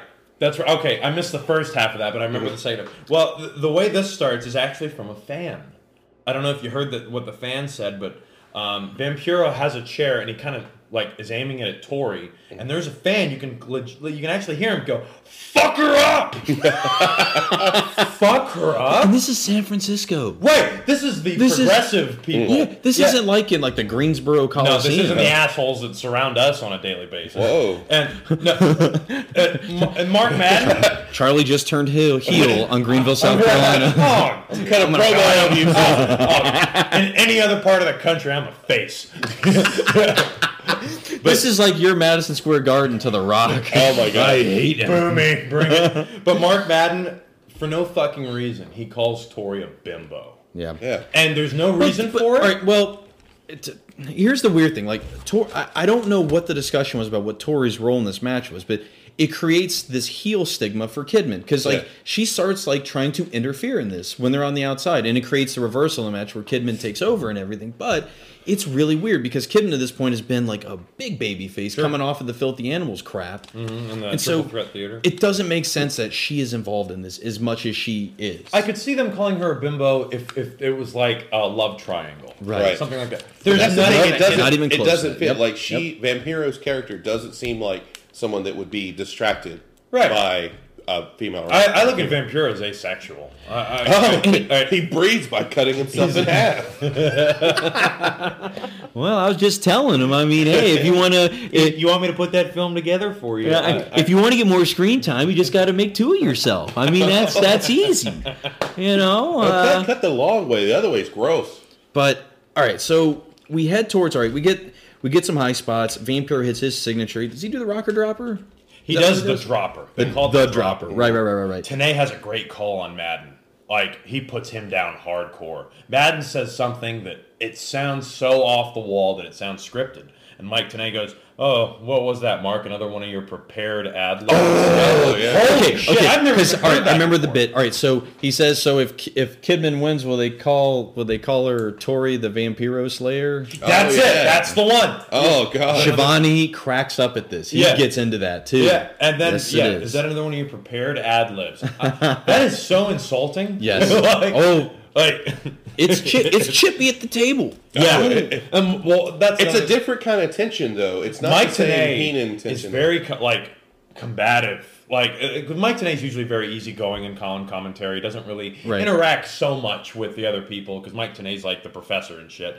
But he's actually like being a real dick. Well, the problem is like, and this is something that WWF did not have at this time period, was having a guy who was so spot on with knowing like background spots and things. And Jim Ross kind of became a jack of all trades. Like, he knew their background, he could tell the story in the ring. The problem is WCW's like, you guys have a guy who could legit just tell the story, Tony Schiavone. You have a guy who could give the background. But the problem is like, it's like Schiavone's like, I can do that too. Like, there's not a good harmonious relationship between the two. There's no need for Mike Tenay if Tony Schiavone's there. Right. As much as I can't stand him sometimes, Tony Schiavone is that good. He is the voice of WCW for me. Oh yeah, and, totally. He can do Tenay's job, no problem. Right. But it was always a problem for me finding somebody who could balance Tony Schiavone. It's not Bobby Heenan. And it should be. And I will say, Madden, to his credit, is trying to be a heel. He's trying to be like this Heyman Lawler kind of amalgam in a way, but nevertheless, getting towards the finish, Kidman hits a devastating top rope Frankensteiner, just crushes him with it.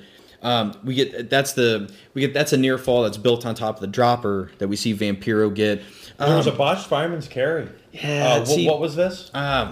Do you remember the spot? I don't know this is where I saw. They were Kidman launches himself into the ring, and Vampiro catches him, but not really. Right. He just kind of like falls sideways, and then he immediately picks Kidman up and does a vertical suplex. Yeah, that's again like it just seems like moving too fast, like trying to do too much on a show that sadly there are not many people watching. Yeah, so they didn't know that at the time, of course. And maybe I got to be honest, they probably could have guessed it based on the numbers. If you look at where they are on the card at this point, though, compared to where they've been, I mean, like they're getting close to the main event better. time, so they got eyes on them, and they're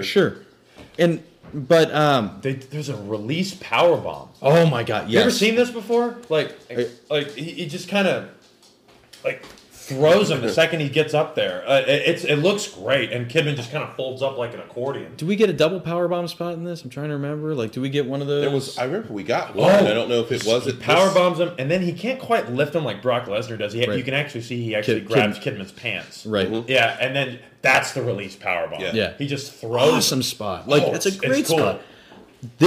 What did you think of this finish? What was the finish? All right. So, what's the finish? All right. So typical WCW. Typical. Nobody knew what the finish was of the podcast. It's ridiculous. We're on this new network. They got like 8 almanacs and they can't fucking tell you. Can't figure out the damn finish. All right. So Kidman, like they're on the top turnbuckle. I think Vampiro's going for a spot of his own. Kidman reverses it. And he twists it into a tornado reverse DDT. It's a tornado. It's a Scorpion Death Drop. It looks rugged.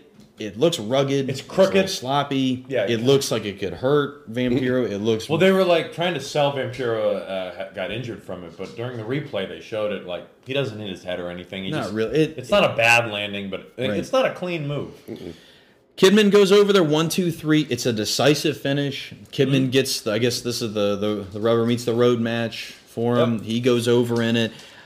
Overall, though, I still think this is an awesome match. It's very strong. It's damn near like getting into Meltzer territory for ratings. It just misses on a lot of the little things. Just because, again, you got guys who, it's like you said, legitimately, this is the highest you've been on the card thus far. You are going to be trying harder to get even more notice, to get elevated to a belt. So, and rightfully so. Rightfully so, of course. All right. In the back, Mean Gene. He's with Terry Funk and Dustin Rhodes. He's still around. Funk is in the death match with Ric Flair, and he says, I'm going to kick Ric Flair's ass. Well, that's not the Terry Funk voice, but you get the idea. Oh, you do. I can't. I'm too sick to do it the right way. The nearly whiny accordion. Sucking dog, Flair. My daddy could have beaten his daddy and my daddy. My daddy would just whip your ass. Yes, he would. yeah. Take him down to the dungeon. Come on. He'd rape you with a priest. Get down there. You're going to take your pants off. Way to inside joke the people right on out of here. You know the dungeon. Dory Funk loser. Anyway. So they cut to Sid Vicious. One of my favorite moments. Sid Vicious demands that they go get Mean Gene Okerlund. What's the setup to that, though? Remember we talked about... All right, so remember, Sid opens the door. Security guys have been outside. Mm-hmm. One security guy goes to stop him because, remember, nobody is supposed to go in and out. Right. He grabs Sid, and my God, Sid's explosion... Don't you touch me! He goes all Francis from fucking Stripes on him.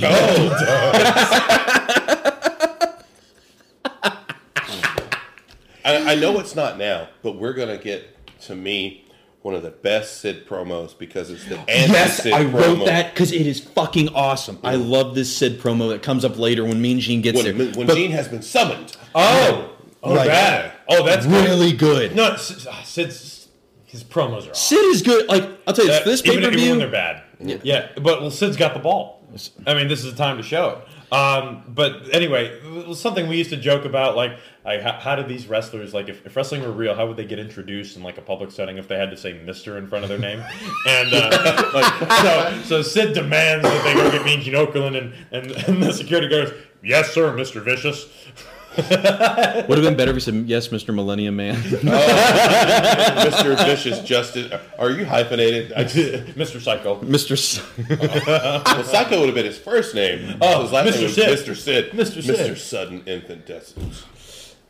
He demands Mean Gene. Mean Gene's on the way up next. I know for Jason, this is the highlight of the night, and I somewhat agree. This is a fun time. We see in the back David Flair, Crowbar, and Daphne. They're bringing a stretcher to the arena. It is time, not just for any stretcher match. It is the Sicilian stretcher match. Yes, I went all Paul Heyman and rollerball. When you wish there were like oranges and shit on the fucking thing, like See, that's Godfather. They say this shit like, "Yeah, we're gonna do it Italian style." I'm like, what the fuck does that mean? Like you're gonna covered in sauce. You're gonna cook get some Parmesan together and put it on some spaghetti. What the fuck does that mean? Like I hate that because why didn't they kind of like just gimmick this whole thing out? Like get the oranges like fucking Godfathers. Right. Stuffed horse heads. I do love though that anytime that they ask Johnny the Bullshit. what he's gonna do to these I'm people. gonna break their thumbs like that. But it's an awesome you are the dumb one gimmick. He is I such will an give it idiot. Although I do like that they said, "Yo, man, we were talking to Father Carmine." I'm like, Yeah. I was like, Rocky. But wait, like this vignette is amazing. Oh my god! Yeah, There's a lot of the ride to this. What I thought was cool is as much as shit as we give off air and on air to David Flair, that group is neat. Like when you said they're bringing the stretcher, they're all over the place. Daphne's holding it, screaming. They are. It's not really the only good. time we'll hear that. No, she can go fuck herself after this pay-per-view. Yeah, I used to like goddamn her, right. but man, she just got on my last goddamn. She womaned it. Yeah. All right, so as we talked, there's a lot built up. All right, so as we left Sold Out, our David Flair and Crowbar were the World Tag Team Champions. That did not last for long after because the Marmalukes did end up going over and taking the tag belts. Of course, this feud continued. It culminates in a wedding crashing. Yes. A wedding at a backstage at an arena. Way to maximize someone else's money, guys. I know. That's what they mean by Italian style.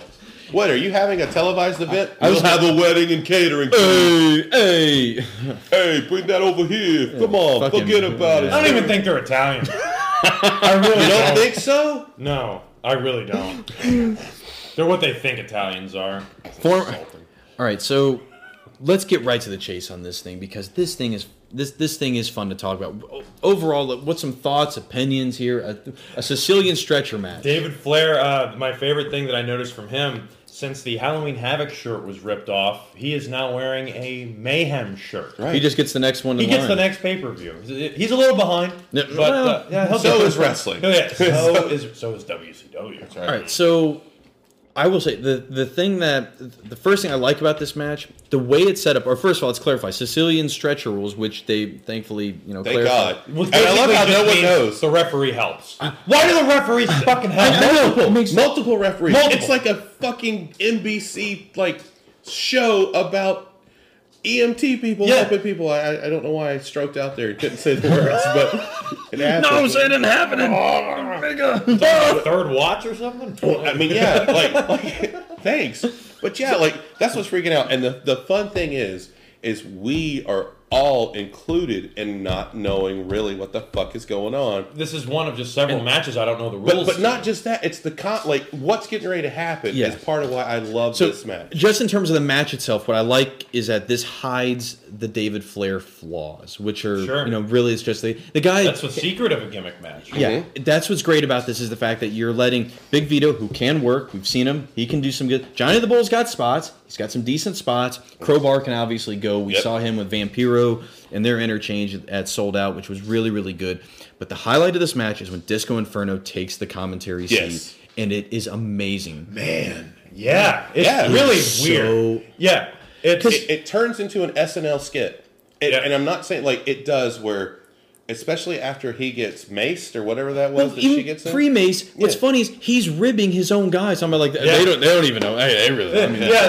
They're like, well, what would you do in this match? Well, what kind of match is it? It's a Sicilian stretch match. It's a what? It's like, what is that? And he goes, well, you're watching the match right now. You don't know what it is? It wasn't the match that was when I signed up for this thing. That's what Disco was so good. Talking about the inconsistencies in WCW. You know that stretcher's not really Italian, you know. What makes it a Sicilian stretcher match? I guess where these because Sicily is known for making stretchers. Like all these great jokes and the banter. Then Mark Madden, he had a great moment where he is ribbing Disco the whole time. He's doing that, and then Disco kind of leaves for a second, and Mark Madden, I find it very hard to believe that he can't pronounce Chef Boyardee. Yeah, especially him, Chef Boyardee, or whatever the hell he said. I was like, the hell was that? And he tried to make it super Italian. I think he just didn't know what the fuck it was. There's a great sign I wanted to point out. It's by the entrance ramp. It says Hall and Nash equal pay-per-view buy rates. Here's a little secret: they don't. They don't. Wow. No. But this is also where you took the screen capture for Disco Creeper, right? Disco Creeper. Did you see that guy who was just kind of He was what? What guy? He was staring a not like a oh my god, I'm in awe in Star Trek. It's Disco Inferno. This was like my caption contest entry was Like where there was a guy in the crowd. yeah, right next to Disco because he was Disco sitting at the commentary and he's right here. Oh, this guy. Yeah, that guy. Yeah, I saw the screen cap. Dude, it's weird. Yeah, It's so- I'm gonna get me some Disco pants. Oh fuck, he's Yeah. right there. I'm gonna skin him and get me a whole suit. Yeah, that guy was So weird. Tony Schiavone, he JR's out for a second. All of a sudden, Tony Schiavone gets a southern accent and goes, "Oh, this is the damnedest thing I've ever called." And I've called a lot of them. And I'm like, the fuck? Like, why is he talking? It's like John Cena. Like his accent changes based on where he is. Geographically And in the country. if he's won or lost recently, He's sad Cena. Yeah, if sad. he's won, he's all ghetto hype Cena. Yeah, if he's in West Newbury, I mean, you're watching Boys in the Hood. Yeah, well. But if he's down here, I mean, you're fucking watching, I don't know. What was it? What was the movie? Two Brothers, Four Brothers. What was the one with? Oh, Four Brothers. Yeah, whatever. Well, he is Mark Wahlberg. Yeah, that's Mark all he is. Wahlberg if he ate Mark Wahlberg. Yeah, it's a gorilla wearing Mark Wahlberg. Yeah. But anyway, All right, so but the highlight when Daphne squirts him in the eyes with whatever that what is it? I don't know if it's mace or if it's just crazy juice. It's What awesome the fuck because it the rest of the match, Disco does not know. sells it. He sells But it. he manages to feel his way gets back around all the way. to the commentary table to talk to us. What's going on? Are we winning? no, there's like a powerbomb spot, and it's through a table, and you just hear Disco go, "Was that for us? Was that one of my guys?" Yes, it was one of your guys. Okay, good. Yeah. Oh God. Disco is so funny. I love the strategy that the Marmalukes employ here. Crowbar, although doing the most of the heavy lifting, we get table spots, galore, as we said. If David Flair gets taped to the stretcher, that's one way to keep him on him. Fucking And then, A. all right, little H, get the girl! That's Get what the we girl! should do. Go get the girl! The Marmalukes apparently have to get them a third of the way up the. And the rest will do the rest. And Yeah, they'll do the rest. Which like David Flair said, because remember they almost David and Crowbar almost get one of the Marmalukes, don't they? And then like I've watched it so many times, You watched it 7 times. I've watched it 7 times. Jesus. In between the last podcast episode? Yeah. You watched that one match. 7 Oh, the times. one match. Yeah, the I was one. like, It's not the whole Super Bowl. No, because I watched it the first time and I was like, oh my god. And then I watched the second time I watched it to take notes and I was too busy laughing my ass off. But that's what I don't understand is you're letting. So at what point do they win? Because a wrestler can just overpower a ref. We've seen if a wrestler thumps a ref, they're out. If it's a finishing move, they're dead. So I mean, it's. If Earl Hebner gets hit in the head, his ankle hurts. He doesn't understand selling unless it's t-shirts out You there. know he's this ankle too. You shook his hand, sir. I did. I was like, I'm not going to buy your T-shirt. I just wanted to shake your hand. Yeah, he didn't look happy. Anyway, Mark Madden. I want to make sure I heard this right because War on the Women comes back. Does he make a reference to rape? Towards the end there, like he says something about women liking it. Like it has something to do with Daphne. Like, you got to tie her They're down. taping Daphne to the wheelchair. Yeah, and he says, "Oh man, you know she likes that." Yeah. He said and I know you guys like said that. she was annoying, but she was on. Like I she mean, was ready. She was screaming. She's in the Vicky background. Guerrero over. My wife was in the kitchen and she was just like, "Who the fuck is yelling? And can they stop?" And I was like, second answer, probably not. I have no control over That's that. sadly the gimmick. And I mean, like at one point they had the camera on her and she just lets it out. That's why the best part of this match is, besides Disco, is the fact they put a sock in her mouth so she'll shut the fuck up. Yeah, and the crowd. Yep. Crowd starts cheering. That's what it is you got that screaming in the background the whole time. You've got Disco on commentary. You've literally got this clusterfuck of a match. And it fits. Like it should not fit. This should be one of the things that you look at and go, fuck this. Johnny finally hits his springboard leg drop without watching it. But he balances on the rope for about a year. And he's like, he Gabriel's his way up there. Yeah. Wait, I'm gonna do this. I'm like the 450-second frog splash. Yeah, this is his. That's good. This is basically, I'm guessing, how he got signed because this is all he's good for. I don't know how this move is going to break any thumbs. But well, if you're giving him the thumbs up and he lands on him, I'm sure they're going to break. Hey. I was waiting the whole time for the landing to see if he was going to land it because it was like he botches everything else. I was really hoping he wasn't going to make it, but I'll give him credit. He nailed the move. Champs retain. Yeah. Yep. Champs retain. This is so entertaining. I cannot recommend this enough. This is such an entertaining match because of the fact that for once they nail all the shit around a match. Like most of the time, like they just cannot do bits. WCW is immune to getting bits right that are like, oh, you have the guest commentator. You got the manager, the heel manager on the outside or whatever. I think this match lives and dies on Disco Inferno. And it's cool. He doesn't get involved. Absolutely, he never gets involved. Other than that, I think this match is god awful. But Disco Inferno, I've always liked him. I'm respecting him so much more. Yeah. He is each pay-per-view. He is finding a new way. Finally, someone comes around to see. I've been a fan. I've always liked this. But Halloween Havoc, that match is garbage. Yeah. That was not very. But since then, ever since really Mayhem, he's been stepping it up in different ways that are better than just him going out and doing disco fucking dancing. No, because he's very funny. Also, Tony Marinara, MIA. I wrote that too. Where is he? Well, he ran an errand and did Richie Cunningham's brother in the first season of Happy Days. Went upstairs? Took his basketball upstairs and apparently died in the war. We've seen all the television shows. Not sure if he's out at this point. He may, but he's just not there. Yeah. And now that the people are behind them, they are face.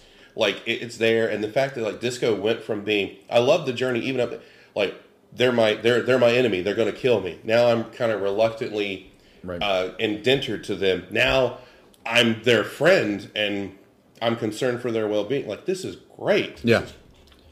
So, in the back, Mayhem Jeff Jarrett has a plan for this private dressing room.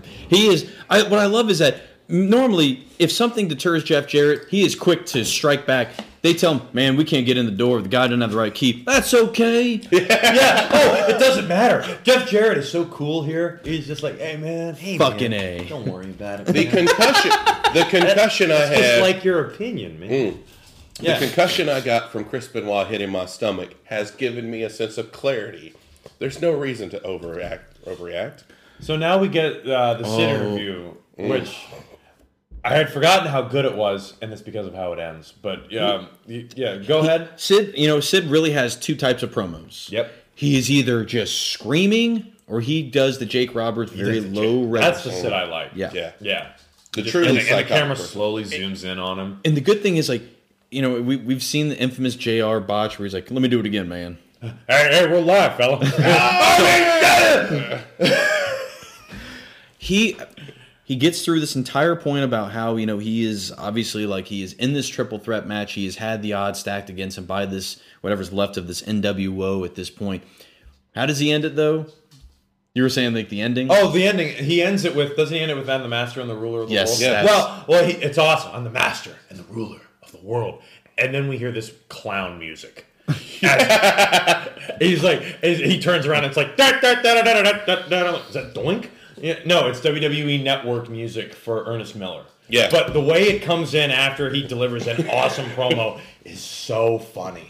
It's it's Sid going, "Send in the clowns." Yes. And it's just here they come. And giant 500-pound clowns. And then he walks away as the music's playing he's such a badass. I'm going back in my dressing room. Yeah. Play with my softballs. I don't know. Now, how much do we want to talk about? All right, so this next bit this clearly goes way too long in this pay-per-view. I do want to point out the fan that flips off Ernest Miller. He stands up, he's on the hard camera, just does this, and it's right on camera. And Ernest Miller just, you can't please everybody. Everyone's inner monologue is Kevin Costner. It's a cool Kevin Costner. Now, is this the Kevin Costner from Man of Steel? Or it's, God. I hope not. Don't, Clark. You'll ruin yourself. All right, so finally we get the reveal. Is James Brown going to show up here? Okay, so what's so weird? Celebrity hot tub party. What's so weird is first we have to send out a phony one. Yeah. Why? I don't understand why we need to do that. I had that written somewhere. He looks like the king of cartoons from Pee-wee's Playhouse. He does. He does. That's who I thought it was. Oh man! What a get! And now next week, Cherry. A cartoon. Yeah. So James Brown comes out, and once again Adam Rose Brown. I was gonna say Yuppie Rosebuds 2000 are here, but we have to deal with WWE Network music. So we're hearing this James Brown-esque music, and I'm like, what the fuck is that? And Tony Schiavone just, you know whose music that is? I can only imagine what they're playing. Probably Get On Up or something. Right. Yeah. But in WWE, it was like, what music is that? And then here comes James Brown. Holy shit! And how much did this cost them? So let's talk about this. All right, so James Brown in this bit, like as we talked about, not really advertised that this was a thing. Like in general, it was joked about that Ernest Miller never really knew who James Brown was, really wasn't friends with James Brown. He was full of shit. Yeah.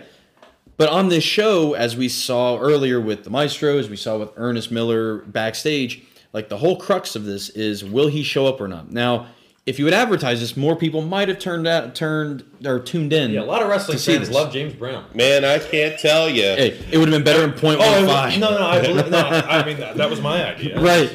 Why wouldn't you talk about it? So, WCW, and as there had been some talk on Twitter about this, like, I think there was this fear that James Brown would not show up. Like, he was very flaky on it. I mean, if you ever hear the stories about him in real life, I mean, he was kind of off the wall. Right. Oh, he was great in South Carolina Department of Corrections. Yeah. Mother got to meet him. Oh, yeah? Yes, she works with him. Well, not anymore. Well, true. Anyone else seeing his wife? That's all right, Frank. But, all right, so they ended up paying $25,000. They paid $25,000 for James Brown to show up. Now, the problem is, of course, with you not advertising it until the show, nobody knows to tune in for it. And, of course, they showed it the night after, but we all know, like, that doesn't mean, like, more people are going to sign up to buy the pay-per-view on Tuesday or whatever. That's just not going to happen. So... Oh, yeah, when they used to do the replay. Right. Yeah. Right. Back in the day. And because you would only get the still camera shots of the night before. All right, I've got it here. Okay. So back in the day, wrestling pay-per-views used to cost like $30. So they would have. This is like 833 buys of pay-per-view to get him the money back. Right. Never mind what you're paying the wrestlers. Right. So this is a waste. You do have the Maestro come out prior to this, of course, and he, everyone's about to come down on Ernest Miller because James Brown hasn't shown up. But when he does, of course, the Maestro has this seizure. Yeah, it's hilarious. He dies. I mean, like, because it's not just like a faint. Like, he is. Because now we have this hilarious image in our minds that the Maestro is going to have to listen to urban music. Oh my God! Apparently, that's rap is crap is back. Does urban mean black now? Well, you know what I mean. Like, but that's something I've always wondered. Like that's the way it gets tossed around in this era of and that's just supposed to be kind of the joke now we're going to see is that the classical music guy is going to have to bow down and listen to Little Richard and James Brown and all this stuff. Once again, wrestling is behind on the times here a little bit. So bad. Yeah. But anyway. But here's the thing to say about this: the crowd is hot for this. They should be. I would be so excited if someone like James Brown just crowd could not be bigger. Especially now, I'd be terrified. Oh my God! The zombie apocalypse is upon us. In the back, Scott Hall. He's with Mean Gene outside his dressing room. What a prick promo! Ooh, it's a little chippy. I don't. We were talking about this before we hit the record button. They're like, "Well, what are you going to do with the world title if you win it?" And it's like. My first thought was he's going to throw it in the trash, like he did the TV title. But no, he does this. Suck it right down here, just right down. Fuck you. So I hate that. There's some very when I say choice words, like they are poignant in that. They reference other things, being in timeout, as he talks about. And plus, the voice that he's using. I've never heard Scott Hall talk with such a normal-sounding voice, even in his Hall of Fame speech. Yeah. Like, he sounds like he's just a straight He sounds American like Big accent. Scott Hall from AWA. Yeah, that whole thing. Oh. Pre-Razor Ramon kind of stuff. Pre-Vinny Bates. We'll go ahead and talk about what is the problem with Scott Hall in this promo? Well, by this point, Scott Hall not only had he returned, but also his problems returned as well. And the thing was, the week prior to this was WCW's European tour, specifically Germany. Scott Hall was a belligerent asshole on the way to Germany. Just one of those infamous wrestler plane stories. Oh, well. Getting a bunch of wrestlers on a plane is like, let's There's a go unique fight. twist to Let's this go plane. fight Vince. Yeah. Like, there's always a let's go fight Vince. Let's unionize right now. No, guys, that Take a gimmick shit did on not him. work. No, for real. No, what This he has was a cool so twist. He was such a dick in Germany, and such a dick on the way there, in his just like commitment to non-sobriety, that the guys running the airline, were eventually like, we can't stand this fucking guy. We don't want him on the plane. Scott Hall didn't make it home when everyone else did from Germany. That's why he's not on the Thunder. That's why he's not even on the Nitro. At the end of the show, because it's important to bring up, I'm going to read from Brian Alvarez and on the Death of WCW book, because there's some more to it. But basically, Scott Hall got suspended, and because of, I really led up to the fact that this would probably, and spoiler alert, is the last match that Scott Hall has with WCW. Scott Hall just that's why he comes across as very chippy, because he's pissed off that, because, you say I don't play well with others, I can just fucking go. That's how it used to be. I'm old school. So to speak, you are. You're not exactly old school at this point. Right. The funny thing is, he looks. How would you gauge the sobriety meter at this point in the show for Scott Hall? I don't know, because it's a very. He looks very straight in this. No, right. He's when he comes out of the room next is when it doesn't look as. Well, he's like, it's almost like he's like, well, I better stay sober until I do my promo, so I don't say anything to really just fuck myself over, anymore. But door shut, party time, floozies from earlier. Was that Major Guns? I don't know. I think I saw Major. That Guns. one chick was, her face was horrible. It's time for the video package for who? It's Flair versus Funk, the death match. That's 20 years in the making.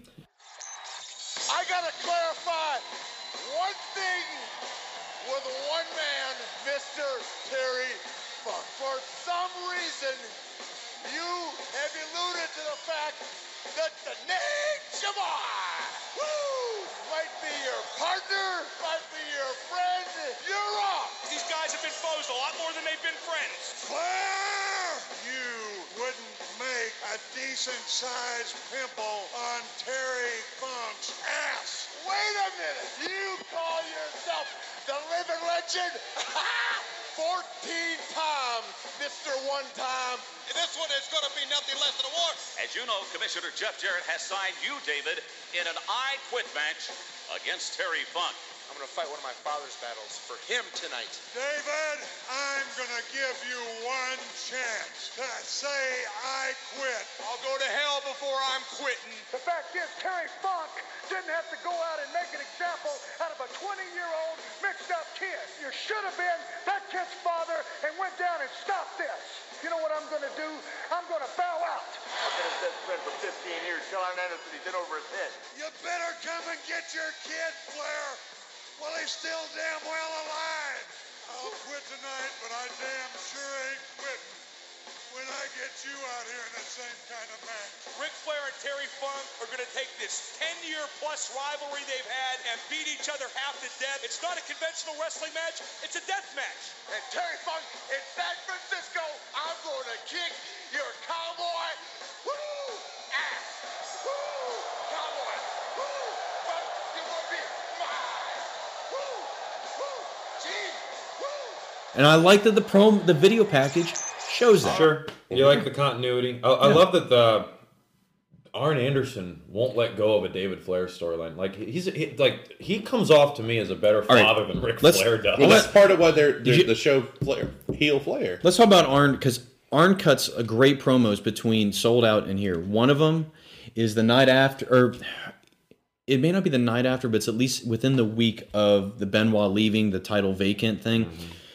They send out Arn Anderson. He cuts the promo talking about, like, and it's so beautiful. He talks how he respects referees more because he was like, I got caught up in that match and I didn't see that Sid's leg was underneath that rope. It's an amazing promo that puts over referees unlike anybody else. Sure. And it's not it's in some a big responsibility to be a wrestling referee. It's not in any facetious or sarcastic or chippy way. Like, he legit puts them over. The promo you're talking about with the David Flair thing, because when Flair came back, again, like, they needed to find ways to make him come off as a heel. How about have his son and I quit match with Terry Funk, a match he does not belong in, and gets his absolute shit pushed in. And the fact that fucking... That is a disgusting... that is a disgusting... Do it again. It's the fact that he cuts, like, that is a match that your son should not be in. That's a match that you should be in because that has to do with Terry Funk. Basically, I'm paraphrasing it. But still, it fucking works. Like, it's really incredible that Arn Anderson's cutting great 80s promos in the year 2000. That being said... we talked about we get next Nature Boy with Mean Gene again. You're the Woo Train. Yep. You know, it is what it is. As we get the music to introduce these guys, goddamn, do the commentators love to talk about death matches? Yeah. Jesus Christ. It's like they're their favorite matches and they've never got to share one with you. Exactly. They go over the rules. They talk about a 4-hour death match. The 4-hour death match. Oh what God. the So where everyone died of boredom? That's I love wrestling. I don't think I can watch two people fight. Now, wouldn't that be interesting if the fans died during a death match? Because, no wrestler ever dies. And, oh, by the way, thank you for ordering WCW Super Brawl. Here's your free collector's bear. Yeah. I did have this written down. I'm going to make us a Super Brawl bear. I have some friends that have a printer. I'm going to print a tiny T-shirt. Going to go to Build-A-Bear. Oh, Build-A-Bear, absolutely. Yeah. But I love this. What an incentive to buy a pay-per-view. Yeah. Here's a fucking regular bear with a WCW logo on it. If you pulled the head off and Tank Abbott's knife was inside, maybe I'd be a little more intrigued. Wow. Wow, yeah. Boy, this went blue fast. Swagger! Hey, man, we got to order this pay-per-view. Wait, Taker, we need... it's on the network now. Shit, man, I want that fucking bear. Man, I'll give it to Michelle. I got some kids. Sarah! First, I got to print out the receipt and fax it in. Oh, God, that's But I went online when because you're I posted it, yeah. I went online and went to eBay to see if, there are no Super Bowl bears on eBay. However, there are like 800 different WCW teddy bears. Really? Yes, you'd be remember surprised. any teddy bear line Yes, with them. well, there's the Sting. Like there were so many that Conan had a I was about to say, WCW. We may need to use this as an incentive for future participation spots on the show. Yeah. You participate, we'll send you a fucking bear. Woo! I don't know, man. Those are fucking expensive. I might have to go to Gatlinburg and go on the knockoffs. But it wasn't the cool Conan with the flannel. Conan.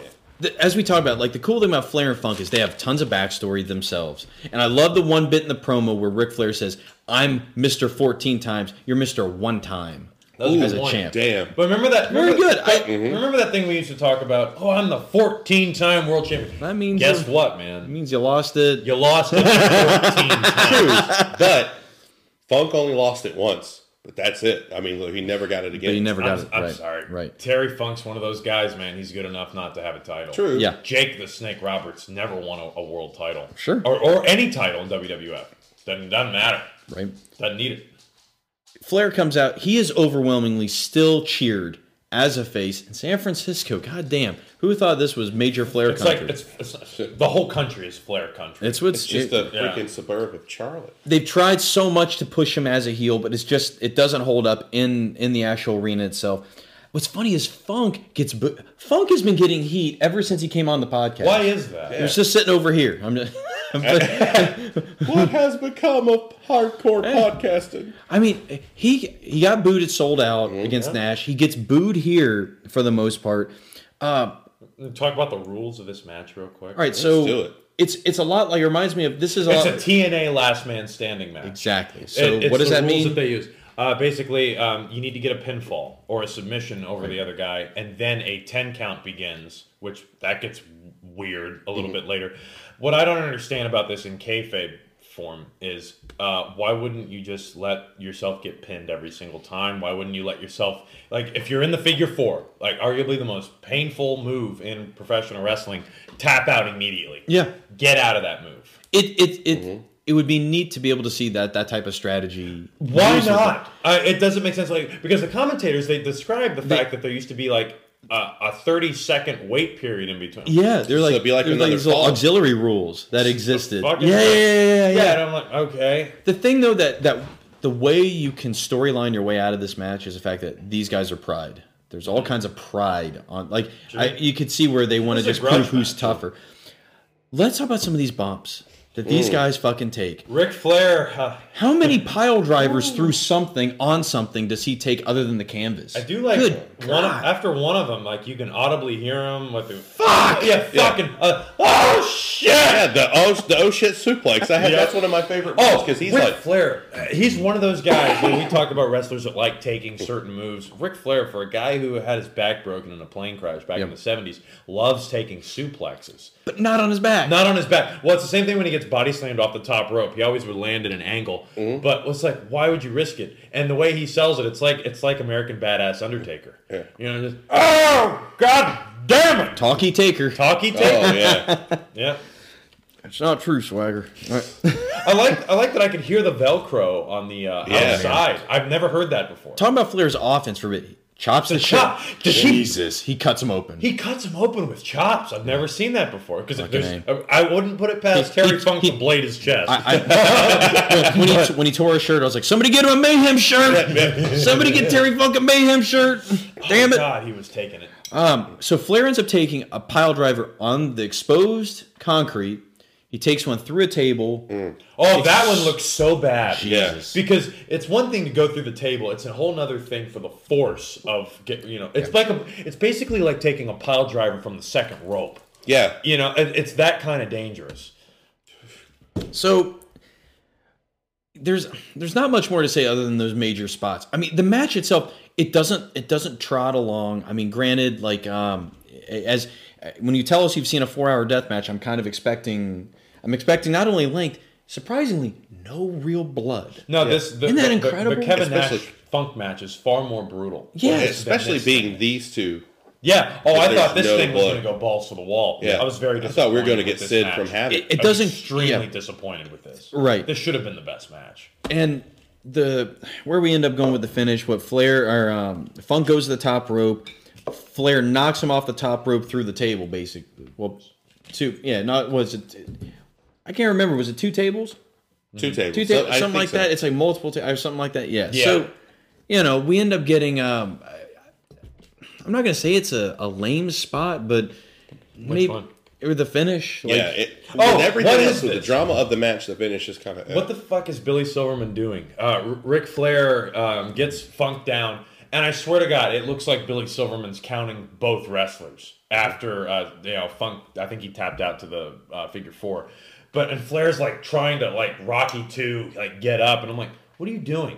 Right. Like, is this a rule that I'm not aware of? Right. Just because he's looking at Flair, and I don't know. They try to cover on commentary, say it doesn't affect Flair, but Flair doesn't. But Flair himself maybe just lay there. Right. This match just doesn't make sense to me. Yeah, Flair ends up going over. Pretty brutal, for the most part. Pretty brutal match, I'd say. Blood from a child. I wrote this just as Makes a it quick work. question because I know I want to hammer through the rest of this. Do you think this match needed color? Yes. Yeah. You need tons of color. It's I a agree. grudge match. They're bringing up the past. Yeah. And in those video clips, there is color. Yeah. In those video clips. Why can't it be? And plus, you get Madden. He makes a call that's pretty interesting. He goes, "Oh, I've seen. I was in the companies that they wrestled in before, and you could always tell they didn't bring it all the way in those matches. That they were holding something back." And that's fair because remember, years later, Madden would end up coming in on the Flair biography and fixing it. He'd get it doctored up so it could get released because it just such was a tumultuous process. Yeah. Oh man. All right, so we're in the back. Who is in the private room? It is still a mystery. We know it's not James Brown. Nope. We know that's not it. Nope. So, Mean Gene is with. He's back, folks. Dude, I'm so excited. This is straight out of old late 80s, early 90s WWF. I'm like, we're about to see a Mean Gene Hulk Hogan, Yep. classic Hulk Hogan promo. I'm like, oh man, this got me so excited. Mean Gene, yes, he is with Hulk Hogan, Jimmy Hart, and casts. More casts. A lot of casts. Oh, yes. Yep. Lex Luger's Fury. Because you can break an arm, but apparently everyone can wrestle with a cast on. Everybody can. That's a hell of a doctor. It doesn't take anybody out. Dr. Amen gets some shit, but goddamn, the motherfucker can get some broken arms healed in a heartbeat. No. Put a Z-Pack on it, you'll be fine. Oh. All right, so this is Hogan's lucky break, as he says. Why? Because this could help him go from Hulk to Hollywood. Nope. So that becomes this is a thing in this match. Is Hulk Hogan already? It hasn't even been a year of him being back in the red and yellow. Yep. He is talking about going back to Hollywood. So that's a thing here. Michael Botch Buffer is here to make the entrances. Let's bring him on. He is the man, the Lord and Savior of the Beanie Babies. Like, he just throw whatever comes to his brain. His superlatives are amazing. That he throws out for people. And I want to make a mention. This will be real quick. He announced the Pacquiao fight last night. Oh, did Dude, he? he sounded like he had a sore throat. Like he sounded gone. Let's get his brother in there. Fuck it. Yeah, Bruce Buffer? Yeah. Oh, he's way better. Yeah. All right. Anyway. Total Package is out first. Total Package has had an interesting strategy over the last couple of months. His strategy is simply let the guy get an advantage. Liz, hit him with the bat. I'll take the chair and break their arm. Can we talk about the entrance first? Go This for is it. an awesome entrance for Lex Luger. Like with Elizabeth walking by, ripping his shirt off, and it just comes completely off, and then rips the pants off, and there's his tights. He looks awesome. It's an awesome entrance. The music clicks. Like I think we've talked about since Havoc. Like the cool thing was this is one case where WCW took a WWF thing and made it better. They improved the narcissist. Yeah, is what they did. I mean, I miss the mirror.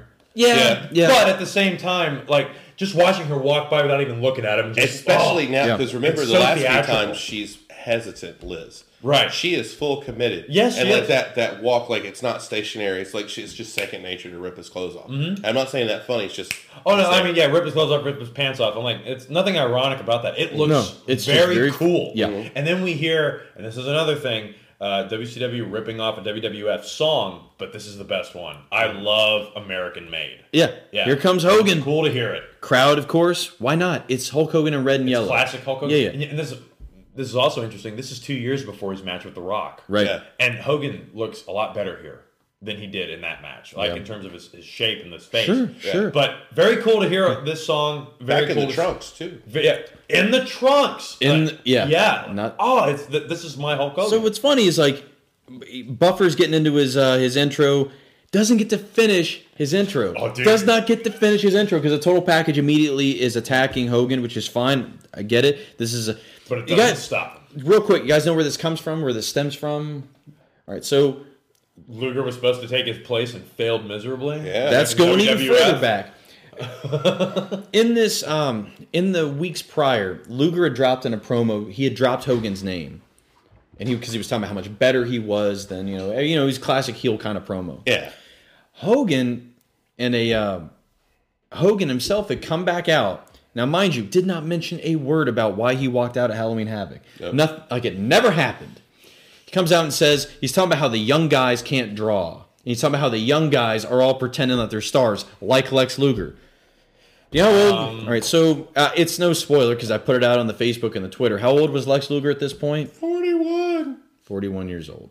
So that puts Hogan at what?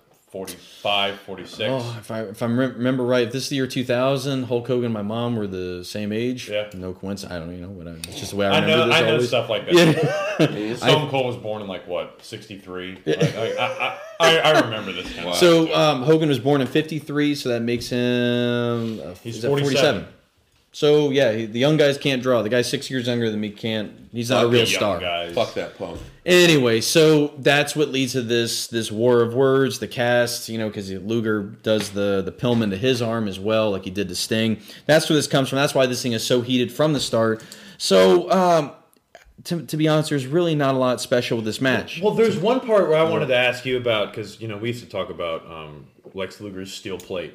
Luger goes to hit Hogan. Hogan holds up his arm with the cast, and Luger hits Hogan's cast with his right arm and just, starts selling it. Isn't that Lex Luger's steel plate arm? Yeah, but they It is the never right mention elbow. it. Yeah, Yeah, they they never. don't. I mean, Right. if they were bringing it up, it would. They've make sense never now. mentioned his steel plate arm before. Well, I'm trying to remember if they like when he was face Luger. When he was face Luger, he would always the forearm was a thing because remember that was the whole pose. You want another? Yeah.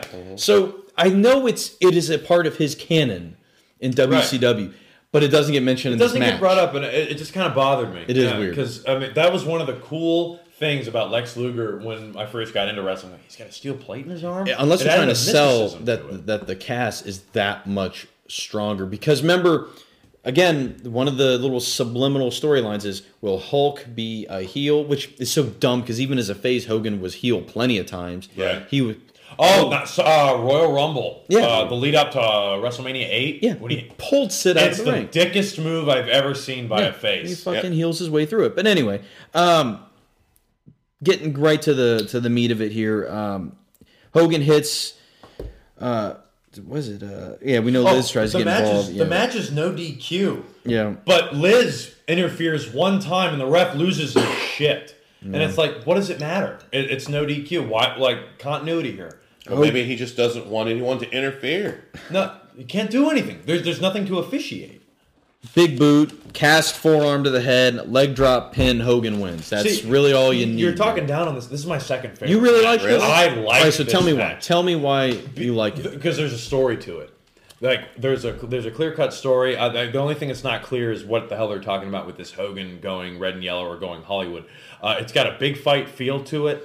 It's way better than their Nitro match. It's cool to see Hogan in the red and yellow. What is it, like 6 minutes? It's short. Very short. Well, It's short, but it moves very fast. Luger comes off looking very strong up until the end point. But once again, it's with a cast. yeah, but all right. So the drawback in a Luger Hogan match is it's going to be considerable less work rate than anyone That's else. why you make it quick. And you add interference, you add no DQ, like you hide the inconsistencies in their match. I mean, not that Hogan can't go. No, I mean that's Hogan's the a way thing. better Like, wrestler than Luger. I mean, it's not like he's doing the insecurities that he was doing in New Japan. Wow, but that's still, completely different Hulk Hogan. but still, like the one thing that he can do is he can navigate his way through a match. and he can get the crowd up. He can get the crowd going. Luger can never really do that. I love that tweet that he did when Vern Gagne passed away this week. He talked Luger? or Hogan. Oh yeah, what did he say about Vern? It was real quick. He said, "Vern always told me when you're down, don't get up. Let them don't start hulking up immediately. You gotta let them believe. You gotta get." And so when he does he start basically hulking up? It's at an odd moment too. yeah. In this match, right, Yeah. right. In this one, yeah, I don't have the exact moment. The Let me- move is so insignificant. Like I thought that was a little anticlimactic because you don't even get to see Lex go for the torture rack, which we know he can do to Hulk Hogan. Well, we've yet to really see the torture rack in the podcast. That's true. Right, too. that's true. So what's Lex's move? It's not his forearm. You know, It's that's Liz. basic. It's Liz. Is it one of his shitty punches? I just hit you in the face. hurt my ankle. Yeah. And then for some reason it blinds me from seeing pins. But no, I really like this match.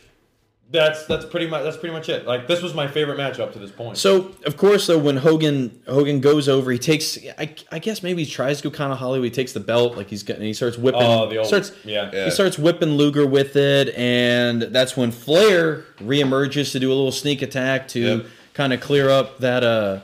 Try to clear out the ring and whatnot to get some heat back for Luger, get some heat back, obviously on Flair. But hey, guess who's back and looking really, really trim? By the way, he looks good. He looks like a fucking child. Like when he comes out, it's Stinger, he's back. Yeah, and good to see him. I love that. This Ric Flair does this so many times. Like when the guy has his back to him, he just puts his arms over his head and walks towards him, so the other guy will turn around and hit him in the gut. See, that's another thing we didn't talk about in the Funk match. I hate some of Flair's spots. No!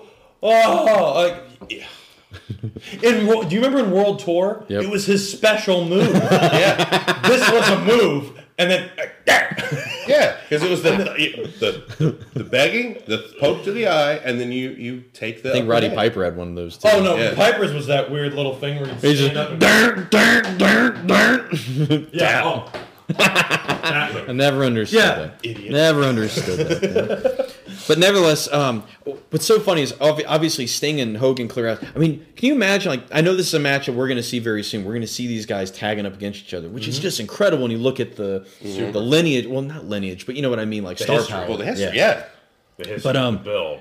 You guys notice when Sting goes up to Hogan and they kind of have some things. I just want to go, yeah, you fucking piece of shit. Remember what you did to me at Halloween Havoc, you motherfucker? Like that's all I kept thinking the whole time. Storylines don't continue. No. Yeah. NWO comes out to help Sting. Oh, yeah. WrestleMania. That's 14 years ago. Yeah. But whose side? They did not get over it. So, right, and from what you said, like I agree with you because like I have to go back to how I think about Hogan matches as a kid. Like obviously even the only reason I was into wrestling was because of Hulk Hogan. Which is ridiculous. I'm happy they brought the cartoon back. I'm not saying like on the network. Yes. Oh, isn't that cool? I mean, it's horrible. Oh, I know, but no, I'm it happy needs to to see be this because that's the Hogan I remember. Yeah, but no, this was a match I wanted to see as a kid. Not so much Hulk Hogan versus Lex Luger, but Hulk Hogan in red and yellow versus Lex Luger. I'm gonna take it back. All right, so if Sting went up to Hogan and goes, I got a message from Brett and to go fuck yourself, Terry. Would Sting say it in the Brett? Yeah, it's recording. It's a little tape recorder. You know what? I forgot about you, didn't you? I don't forget anything. I don't forget. Hitman, a fucking thing. Hitman never forgets. So here's the interesting thing. This is when I started noticing something. At this point, I took a look at the time. The time. Hey, I wrote that too. Same thing down. Yep. Time. We were 12 minutes, right? 2 hours. All right, so 2 hours and 34 minutes out of 2 hours and 49 minutes. So right now, and this is, I kind of did this right as, this is when Sting and Hogan are posing together. Yeah, I did it after the video package. 15 minutes. Yeah. So we're talking entrances. We're talking a possible promo or two beforehand. Yep. Holy shit, they don't have much time. No. Scott, and my expectations immediately go down. Scott Hall exits, looking less sober, babbles to security about something. I don't know. Hey, Sid exits. Jarrett exits from his little I love the little room that he's got in the back. Like his is elevated. Yeah, I love it. I love it. Tells one of the women, meet him. There. You meet me in the back when I come back with the belt. Mm-hmm. You got it. Mayhem Jarrett. Remember my promo I did 2 years ago? You should be barefoot and pregnant by now. Jarrett, Harris brothers, they're all out. Go ahead. Michael Buffer, he's the funniest thing that he's possibly said on this whole podcast because he kind of takes a moment and he goes, and now, ladies and gentlemen, the final main event of the evening. There's been 3 main events. The special main event? Yeah, the special main event, the co-main event, and then now this. Just want to talk real quick. The video package that goes on here. You get to see Scott Steiner. You get to see Scott Steiner. So here's the other thing about the video package. We see where the world title has gone since Chris Benoit, won it and dropped it of his own volition before he even went on Nitro. The title's been some weird flux. Sid wins it. He doesn't win it. He has to win it again. Like Sid basically becomes like a 2-time like WCW World Champion in the span of like 3 weeks. Yeah, it's incredible. Nevertheless, he has somehow battled through it. You bring out Almanac. What's it say? Sid Vicious defeats Kevin Nash. Yep. Sid Vicious defeats Kevin Nash is the very next one. Yep. There's an explanation for it, but I don't want to flip to it. Has to do with the Harris brothers. He pinned the right Harris brother. It's so weird. It's so dumb. That's just... Yeah. Yeah, so that's basically what happened. Sid won the title twice without anyone having it in between. And God bless him. They're going to give him the third entrance, rightfully so, since he's the world champion. There you go. And Sid's music. I don't remember if this is WCW music, but that dum. Yeah, it's awesome. Perfect. Yeah, it fits him so well. We get Jeff Jarrett out. Is it Jeff Jarrett first? Yes. Yes, with it the is. Fake Jeff Jarrett music. Right. Which used to be Kid Rock. It was Cowboy. Yep. Which right. fit him to a T.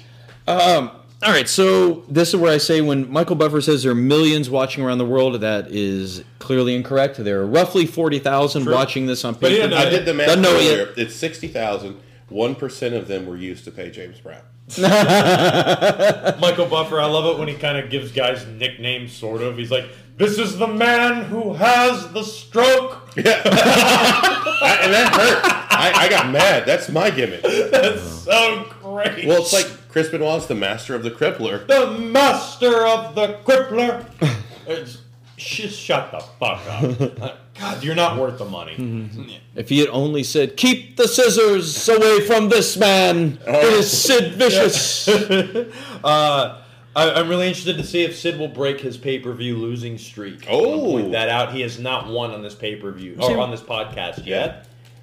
Scott Hall gets second entrance. And I'm going to say he might get it's close. He might get the pops of the night from the crowd. Hall and Nash equal pay-per-view buy rates, man. But it's people are not as maybe not as much as Hogan, but you know what I mean. Like he gets really big crowd pops for a guy who's. I was tired of their shit at this point.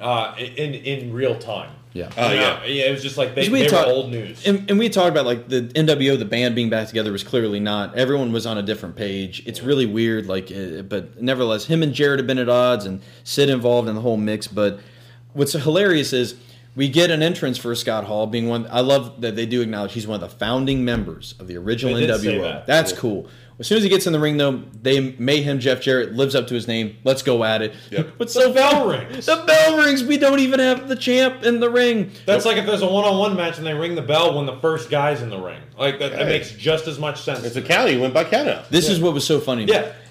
Not only did they play Sid's music, they give him his pyro. Buffer's like, I'm getting mine. Oh, this is the second time he's done this. He did this with Hogan, too. Yeah. And from blah, blah, blah, weighing 327 pounds, Sid Vicious! Holy With shit. his shitty seat at But ringside. so when Sid gets in, obviously shit still picks up and Sid keeps still going. takes his time getting to the ring. Still- So just pound my fist. Yeah. Pound my fist. I'm over. I'm over. I'm so over. And I'm not that good. But it's about fucking But you know what's funny? Like all to about finish off character. the point on Buffer, there is no Let's Get Ready to Rumble. Never. Not on Let's- this show once. Bring it on, Kirsten Dunst. These guys are going to go at it eventually. Let's talk about time. By the time Sid hits the ring, 8 minutes? 8 minutes. Yeah, that's what I thought. 8 minutes are Damn. left for this. They don't have a lot of time to do shit. And I think this is all because of the James Brown thing. I think the James Brown thing screwed up time. Yep. However, this is fun. It works. This works. 8 By minutes some works. miracle. It does.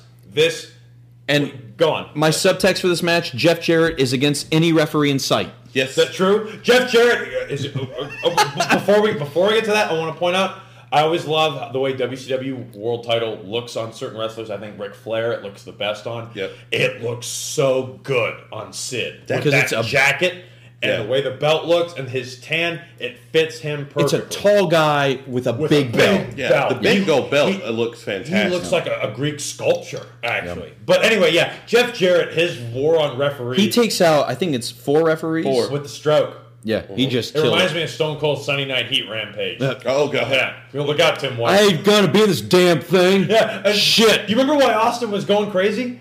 Because he knew who the higher power was, Oh. but he was saving it till Monday. I'm so pissed off. I'm going to take it on with the rest. Anyway, All right, so the big moment is when Slick Johnson finally gets out there There because he's goes the new crooked referee, Yeah, Slick we finally get our NWO ref to come out there. well, the ref bump. You could see this shit coming a mile away. Yeah. Because the referee usually stands like off in a corner. No, I think it's Billy Silverman. He's like standing in the middle of the ring the entire like minute before, and I'm like, any minute now, and just take it. He's when it's a invading hor- their personal space. It's a horrible bump too. I gifted, and I put it out there. I love when Sid finally takes out the Harris brothers with a chair, and he has that look at the camera like, God damn it. I'm so fucking cool. yeah. It is. It really is. It You don't so say a word. is. So Slick Johnson hits the ring. What's awesome is Scott Hall nailed a great looking outsider's edge. Yes, And and this was during the time period where he was not doing it well. No. Like it was looking real sloppy. He nails it, and the crowd goes That's a pop. nuts. When he covers him, reluctantly, I like the way Slick pulls off. He's like, I'm going to, God, one, Oh, the old- two, oh, but no, I can't. Except I rigged my shoulder. Oh. But what's Got great shot is last the week. crowd is so into it. They are They're pissed. so much heat. You would almost think like they really wanted him to win this belt. Yeah. because he never won the title. I wanted him to, and Yeah. knowing what's going on, like part of me is going, please let the Yeah. world change. Even though I can't stand him. Well, hold on. There's a great point of reference from the commentators that both of the challengers in this match have never won the world title. Yeah. I love when stuff like that happens, where it's like, could we see? Guess what? That's why Mark Madden, for all his faults, finds Did like he point that out? I'm going to say he does. I'm not for Okay. sure, but the thing is, he found those little moments every now and then, beyond all his just boisterous bullshit. Found these nice little things that were very Jim Ross-esque. Sure. All right, so who can bring order to this? Could it be the man behind the private? But this is what's so sad. It's like It's very. let we down. should say before this match started, we finally see the room. The private dressing room That's is right. open. We see that there was somebody they have exited. there's a shit bucket And there's because like- there's no windows or There's anything. like 4 chairs in there. Yeah. Like, Yeah, did he need in all a that? bag. Yeah. Anyway, It just made me think of Starrcade. I like how Shivani puts 2 and 2 together. That the man behind the private dressing room is It's Rowdy Piper. Wearing Shane Douglas's cast. Yep. Yeah, exactly. Like, what the fuck? Did Luger get him too? Oh, no. God That's damn all it. that Black one. Yeah. I didn't know. I completely disregarded it. I didn't even think of it. That was the air cast, though. That wasn't the Luger smash it up. Right. That was a legitimate. Jesus. That was So- the Eddie Guerrero break your arm your debut night. So he comes out, and I'm thinking Starrcade. Yep, You know, I'm exactly. like, you ruined that. You know, and is he going to just care just as much for this one? And now there's a bad spot here with Slick Johnson counting for Jeff Jarrett, and he's counting so slow. And I don't think it's his fault. I think it's Piper's fault. Piper's late. He's Papa Shangoing. Like, Yes! Yeah, He just- Shangos. Oh, shit! I'm late. But yeah, Piper gets in there. He does some business. I love it. It's exactly right. Yeah.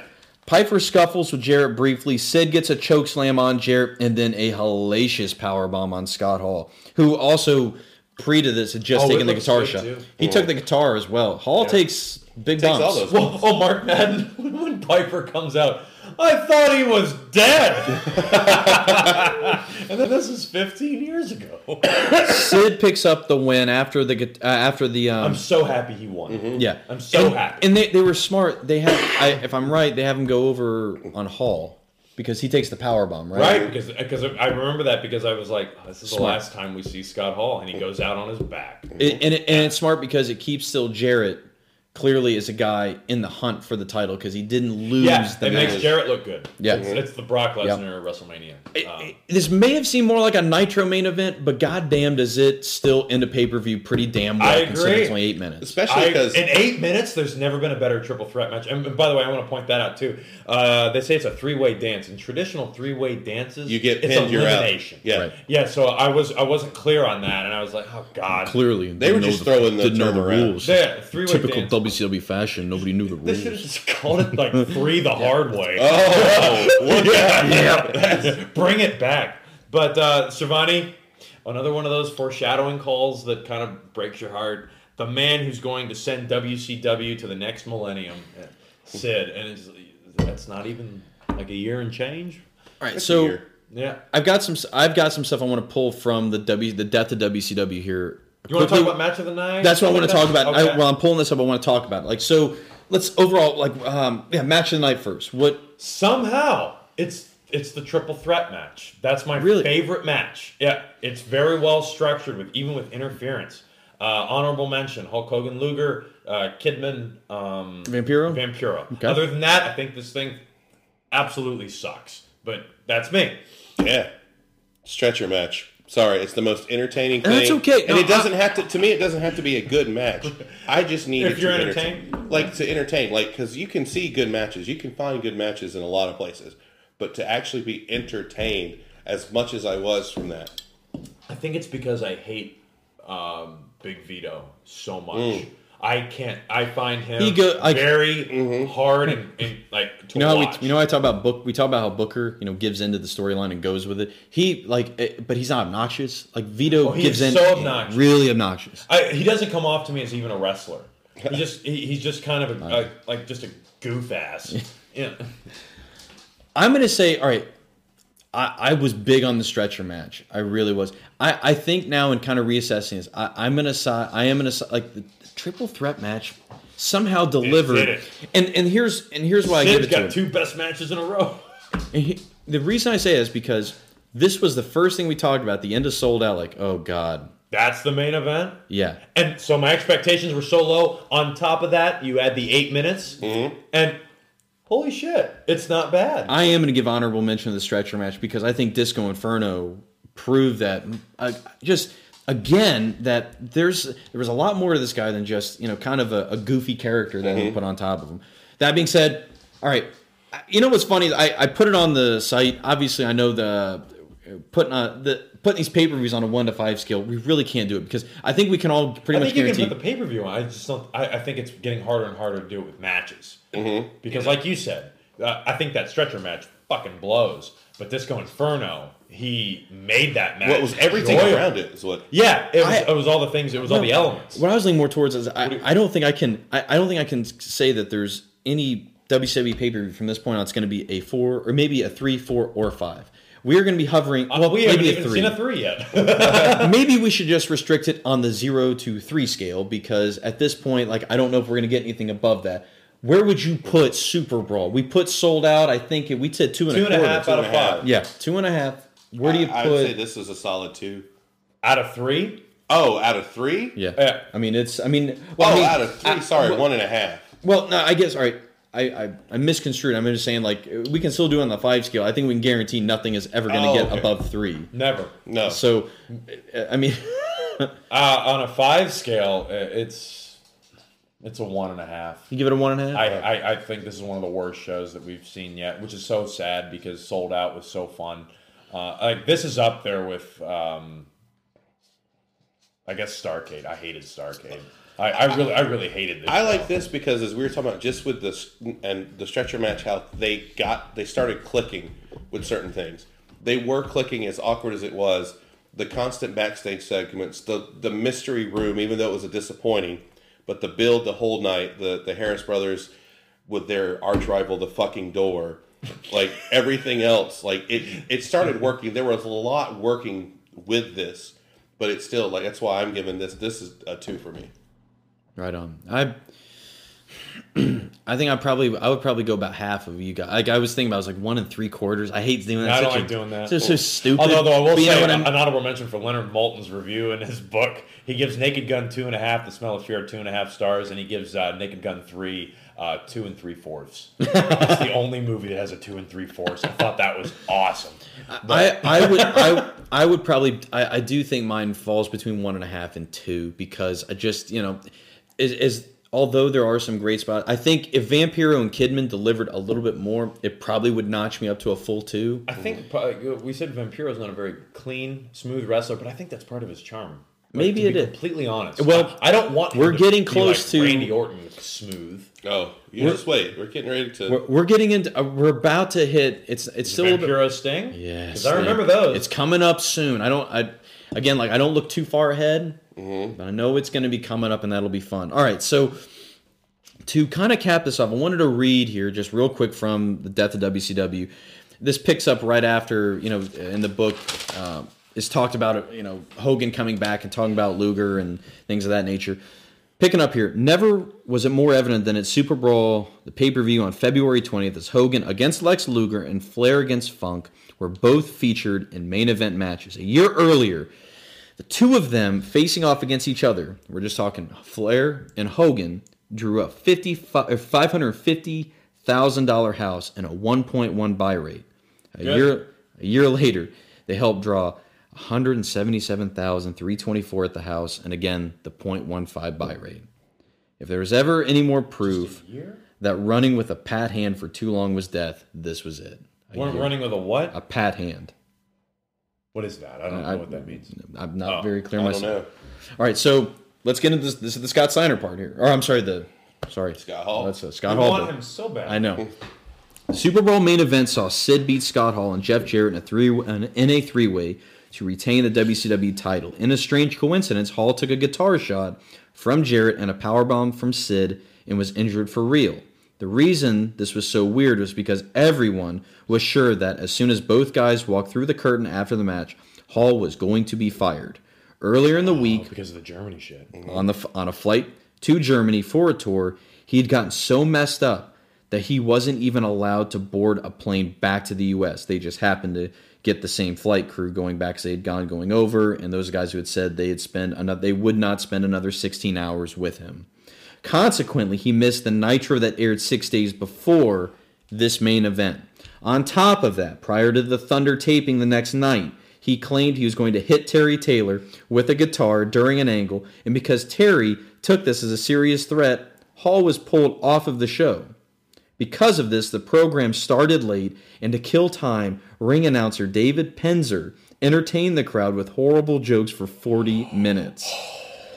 Everyone thought this was it for sure, but because Hall claimed a spinal injury and scheduled an MRI for February 22nd, he was not fired. It should be noted that spinal injury or not, Hall thought there was no chance of him ever being fired. He told friends that he was just in timeout, which is what he mentioned in the promo. That's what he meant. And that the company couldn't afford to lose him because he was too valuable a witness in the WWF versus WCW trademark infringement lawsuit. Wow. Crazy. What a dick. Yeah, so Super Brawl 2000, maybe not the colossal meltdown that maybe we thought would be, but again, maybe not exactly sold out either. So I want you guys to keep listening, because next we have an episode will be coming out very soon after this. Within a week of this, we're going to be having a special bonus episode where we're going to be talking about this crazy roster that's in flux. Not only were the Radicals departing, but we talked about some other people that left. We got some new people appearing on the podcast. Maybe things are going to get shaken up here in this Kevin Sullivan era, whatever's left of it. So, any other final thoughts from you guys before we head out? No, I mean, just like we said, we've always wanted to try to find the jewels and kind of knowing what we're knowing. It's bleak. It's pretty bleak. And believe it or not, it is going to get, from what, again, is looking ahead, Uncensored 2000 is pretty damn bleak. Because we're going to... I like that Bret Hart is on the cover of the WWE Network picture. I know. What the hell's he doing there? And don't you love that Booker T's on the front of this one? Like, holding the title. With his back. Yeah. Like, who is that? Is that Sting? Clearly, that's Mr. Hughes? He's going to get that push. Anyway, for quickly, once again, the podcast is at New Blood Pod on the Twitter. I'm at Critical. I am. Well, my name's Critical Bill on there, but I'm at William Rinkin 83.